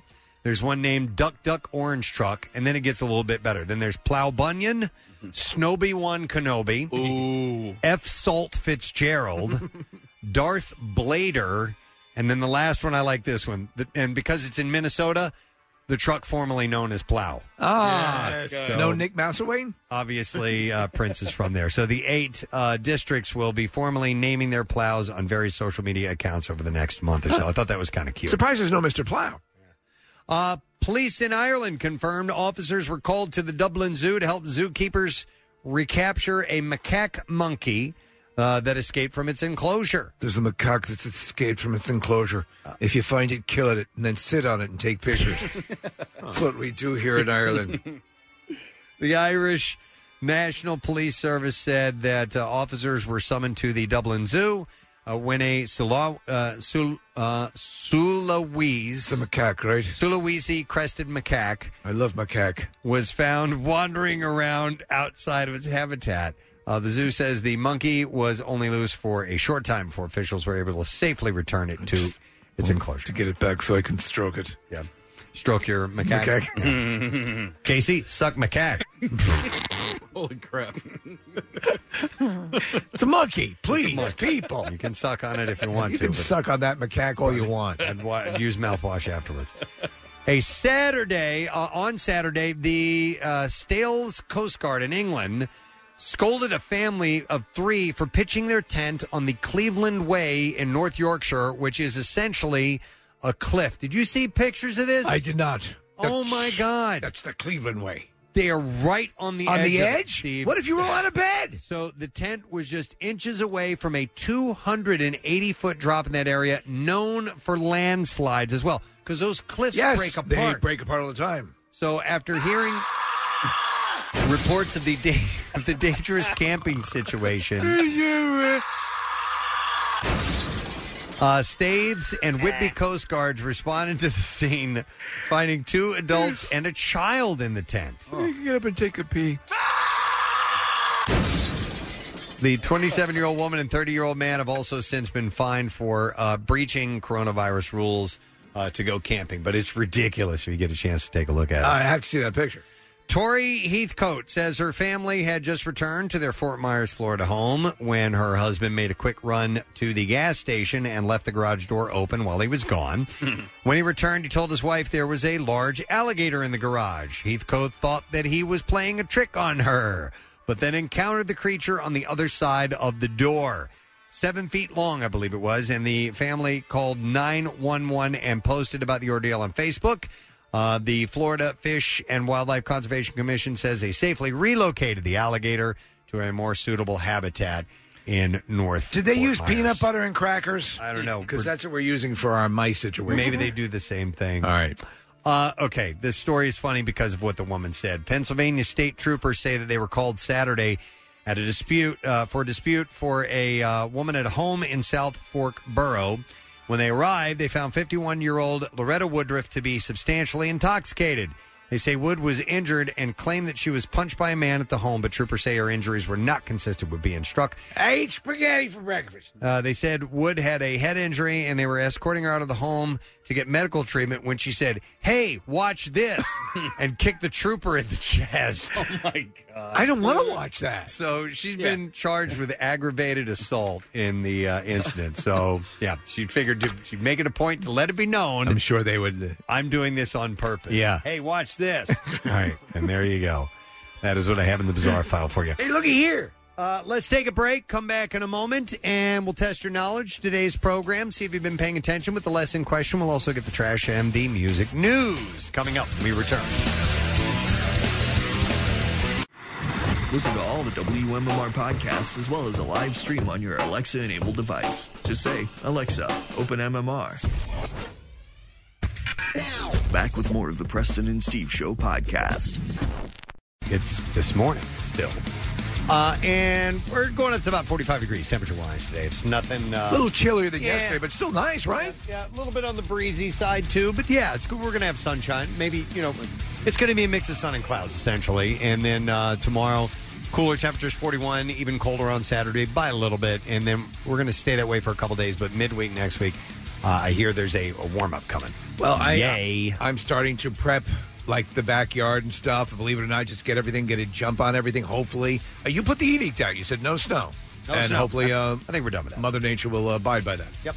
All right, so we're going to ask today's lesson question, and we are going to give away a Hand and Stone gift card valid for a free massage or facial. And I think we are going to go... Yeah, we're going to go with this one. What does the J in JPL stand for? Not really. JET is the Jet Propulsion Lab, but it stood for something else earlier this morning. Was the J in JPL stand for? 215-263-WMMR. If you know the answer, then by all means, you should call right now, and we're going to do the trash while you're doing that. The trash business is a gold mine. 93.3 WMMR with Preston and Steve's Hollywood Trash. Brought to you this morning by Rita's Water Ice. Wait is over. Rita's is now open and serving up all your favorite frozen treats. You can stop by for some happiness with a delicious Italian ice or creamy frozen custard. What's going on this morning, Steve? Well, Kim Kardashian will retain the Hidden Hills mansion in her divorce from Kanye West. Kim says it's best for the children because it's the only 226 rooms they've ever known. Oh, yeah. 1 year after Netflix premiered The Tiger King, Joe Exotic revealing his relationship with husband Dylan Passage. It's not going well. Exotic says he and Dylan used to spoon after his conjugal visits, but now he just asks for the electric chair. And finally, Mariah Carey's estranged brother Morgan is suing the singer over claims she made that he is unstable and violent.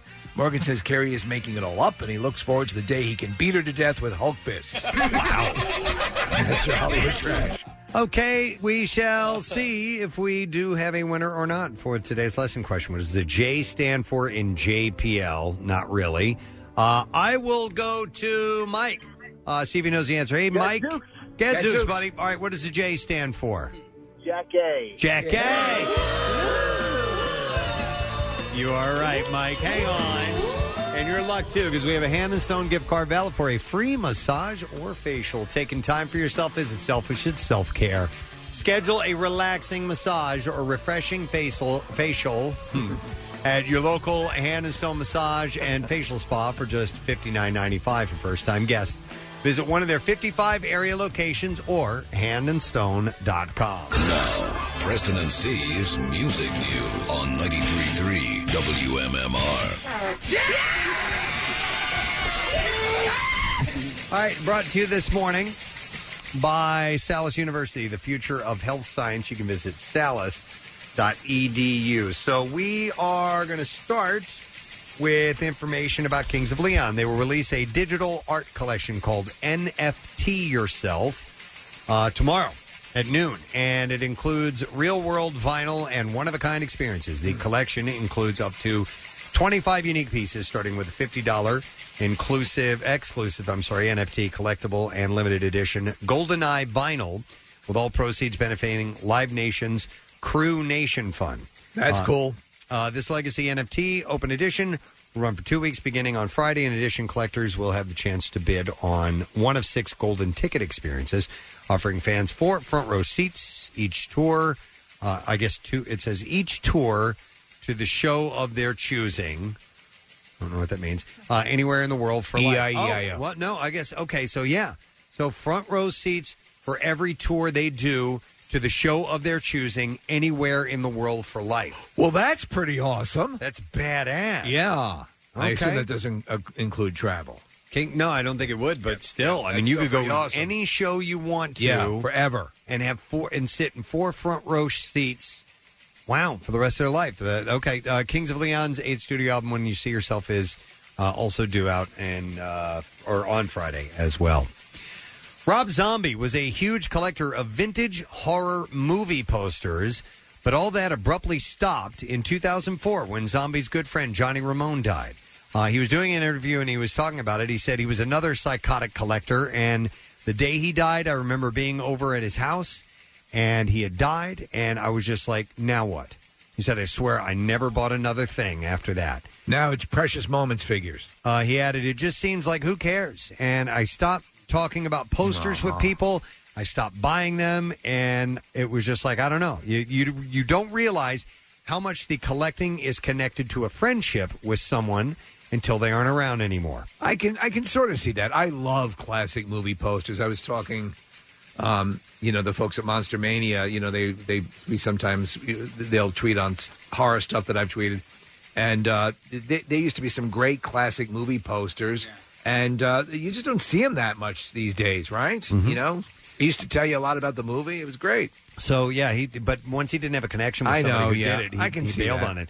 He said, the last poster I bought was this giant French Wolfman poster. He said, but actually... Le Wolfman. He said Johnny bought it, and he had it in his house. And Zombie says Ramon sold the poster to him before his death. So, but after that, he wasn't doing it anymore. The coronavirus has made Lars Ulrich yearn for his home country of Denmark, according to Blabbermouth. The Metallica drummer, who moved to America as a teen in 1980, appeared on Tanya Holland's podcast and spoke candidly about his thoughts about home. He said, as the world spins out of control here in many ways, I feel more and more Danish and kind of embrace my Danish roots. He said, I love America. I love living in America. It's been an incredible 30-plus years, close to 40 years now. But the Danishness in me still flourishes, and I'm very proud and happy about that side. Do you have any Danish in you? Would you like some? Ulrich went on to say, people ask me, okay, you're going to move back to Denmark? And I'm like, I'm very happy living in San Francisco. I love the Bay Area mentality and the creative energies that flow through all the different things, even tech here, obviously, where people are inventing the future. But I'm really more and more, I think, understanding and appreciative and understand the role my upbringing and the culture and the history and the Danish worldview plays in continuously shaping who I am. So he's I can get that. Embracing his roots, absolutely. Now, that's a great breakfast item. A Danish? A Danish is a breakfast. Like a cheese Danish. Oh, my God. Yummy. Miles Kennedy. I like cinnamon. We're so ridiculous. Yeah. But like heated. Oh, yeah. I mean, really, anything but apple. Oh, come on. What? Well, what it depends. What did I do? I'm Sometimes. No, I like apple danishes. That's it. What are you, a commie? Hey, he was crapping all over Canadian bacon earlier. No, this I'm morning, talking about him. Yeah, America, Jack. All right. Well, we're talking about this. Whatever happened to American bacon? Yeah, American-made Danish. I'm Manish. Here's a trick I discovered, Preston. Yeah. I put my protein bars or my protein chocolate chip cookie on top of the Xfinity cable box in the office. It warms it up. Warms it? Oh, my God. It warms it up. Oh. That's like keeping gummy bears in your pocket, right? Yeah, absolutely. Miles Kennedy has streamed a video of the debut live performance of In Stride, the lead single from his forthcoming second solo album, The Ides of March. Kennedy performed the song at Fox Theater in Spokane. He shared the story behind the song, saying, "Chill out." That pretty much sums it up. He said the lyric paints a picture of a survivalist preparing for an impending zombie apocalypse. It was inspired by the first wave of lockdowns as everyone was buying vast amounts of toilet paper and supplies. I started to ask myself, it might be wise to try and gain some perspective and not overreact, keep calm, and carry on. Ides of March is due out on May 14th, and we were wondering why it wasn't coming out on the 15th of this month. Yeah, it just seemed like a no-brainer. And then one last thing, Casey just forwarded me this article. Trey Anastasio of Fish, his charitable organization, the Divided Sky Foundation, has taken a step toward opening a nonprofit facility to treat people suffering from alcoholism and addiction.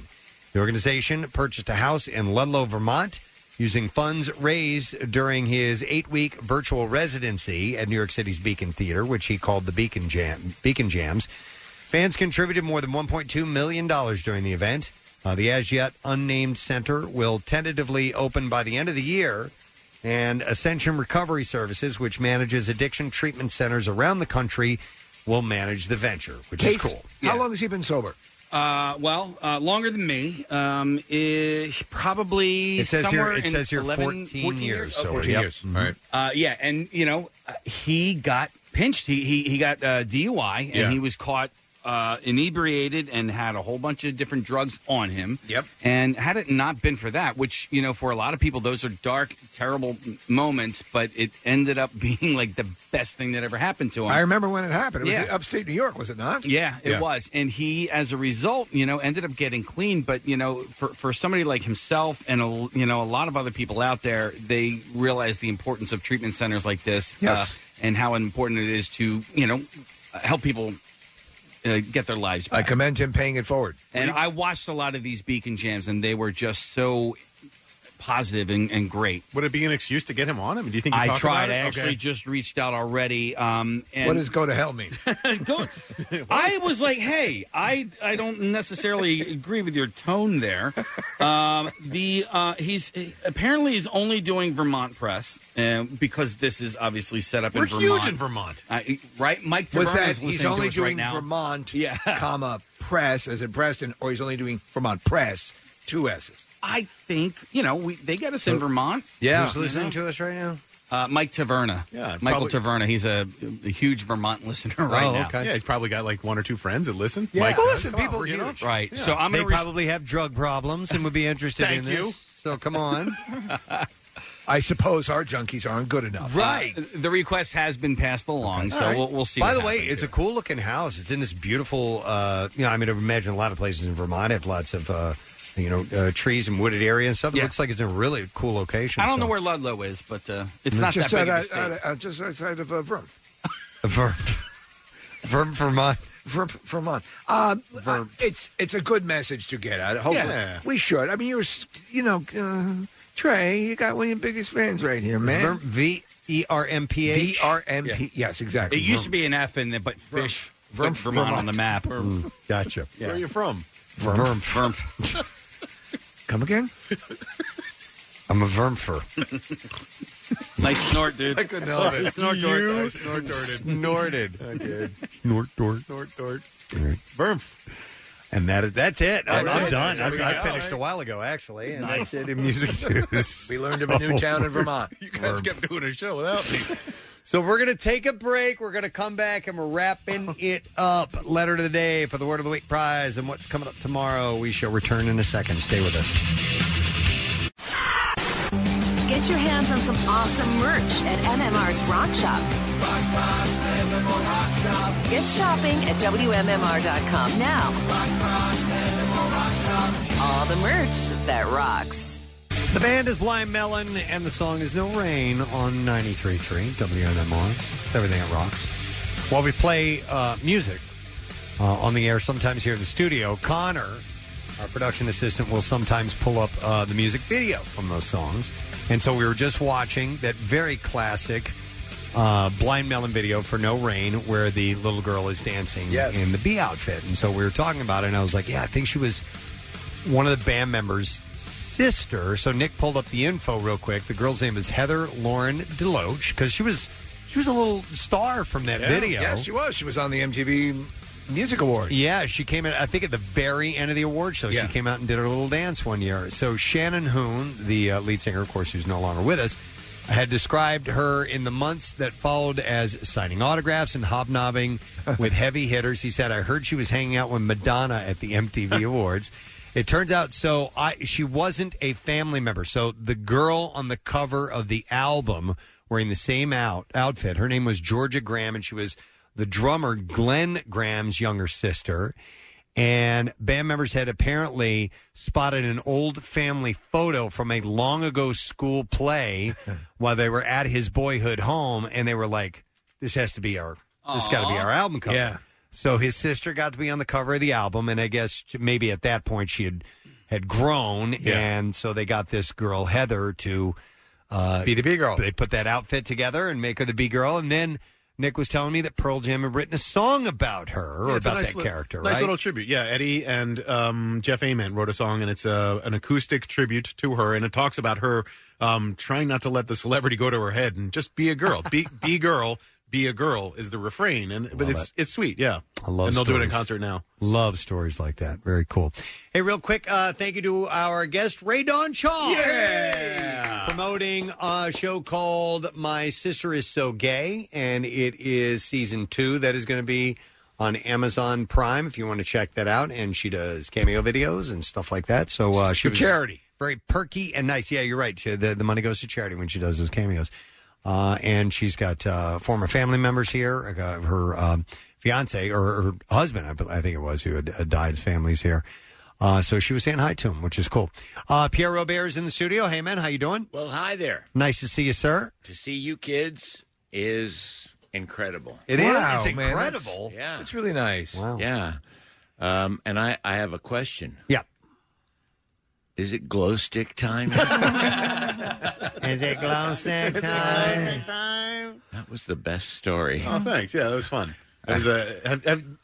You like fish, right? But you don't love them? Yeah, I very much like them. Yeah. I mean, I saw them even before Casey saw them. Didn't you hosted them? I used to host. I hosted their first appearance here at the 23 East, which is now the Ardmore Music Hall. Didn't Somebody you help them needed get a ride home. Yeah. Right, yeah. We played that tape when Trey was here. Yeah. And every so often over the years I've run into Trey. I was backstage at Madison Square Garden when Crosby, Stills, Nash and Young were there. And this guy comes up, Pierre, and I turn around and it's him, and he goes, "My name is Trey." And I know who you are. What are you doing now? And then I went to see the Stones at the Garden, and he was sitting right behind me. I saw him at a Pearl Jam show at the Garden one time. Really? Yeah, so he must go to a lot of shows there. Yeah. Have you experienced the glow stick phenomenon at a fish show? Okay. No, I haven't. But I've experienced many phenomenons at dead shows. Yes. and it all started there. Everything derives from the dead. Everything? Well, everything jam-oriented or, right. fishy, Dave Matthews-y, Other E's. Yeah. Nice. Well, you ready to supply us with a letter? Glow. All right. Preston and Steve on 93.3 WMMR. Now, the Daily Letter. I am glowing. All right, the Preston and Steve Show brought to you today by The Letter. E as in exuberant. All right, we have $500 to give away as part of T-Mobile's 5G Fridays, where T-Mobile is giving away 5Gs in the name of speed with the Preston and Steve Show. For another shot of $500, just click Contests at WMMR.com and enter to win one of 5 $500 online prizes. T-Mobile is the first to bring 5G speeds to cities and towns across America. Coverage and speed. Who says you can't have it all? T-Mobile, are you with us? So what's happening on your program today? Well, we'll have workforce blocks of Foo Fighters, Elvis Costello, and I've got a great version of Elvis singing Peace, Love, and Understanding with Larkin Poe. Really cool version that he did fairly recently, actually. And also workforce block of the Eagles today, so we'll have some fun. Love it. All right, want to thank our sponsors. President Steve Show has been brought to you today by Acme Markets, fresh foods, local flavors, and by Zippy's Bikes in Wildwood. Hundreds of bikes in stock right now, zippysbikes.com. And also by Rita's Water Ice. Rita's is now open and serving up all your favorite frozen treats. Tomorrow on our program, we're going to talk to Jim Jackson. The Flyers have this homestand, or not homestand, but they're going to be playing 3 times against Pittsburgh, 3 games in a row. And then fans at home for the first time all season on Sunday. For Correct. Sunday's game, yeah. So, At Tahoe? No, not at Tahoe. No. They're done with that already. And tomorrow's No Sad Bro Friday, so that's a wonderful thing. Nice. So that's Oh, it. yeah, I'm sorry. Uh-huh. Virtual Uh-huh. Cardboard Classic tomorrow. Oh, yes! We'll do the voting for the Virtual Cardboard Classic, the home edition, as we're calling it this year. All right, that's it. We're done. Rage on. Have a great day, and we shall see you tomorrow, friend. The Preston and Steve Small Business Love You, Help You line. Hi, this is Brandon with Godoy Flooring Services. We're a small family-owned flooring business. We're located out of Norristown. Godoy Flooring Services is licensed and insured. We do free estimates, and we do all areas around Norristown as well. You can check out our website at www.godoyflooringservices.com. Thank you. Next message. Hi, guys. It's Stephanie at Welsh Automotive. When it comes to automotive, you need to use a place you trust and a group that listens to the same music you do. At Welsh Automotive, not only are we great at automotive repair, but we listen to WMMR too. We are family-owned and pride ourselves in being honest, and we always make sure to have a positive impact in our local community. We support local, and we encourage you to do the same. Stop by for your first appointment at Welsh Auto in Exton and Westchester. The Love You, Help You line. Shop local because small business needs our help. Find out more at PrestonandSteve.com. 93.3 WMMR. Putting Philly first. Sponsored by DellAutoGroup.com, where Jack really does sell them for less.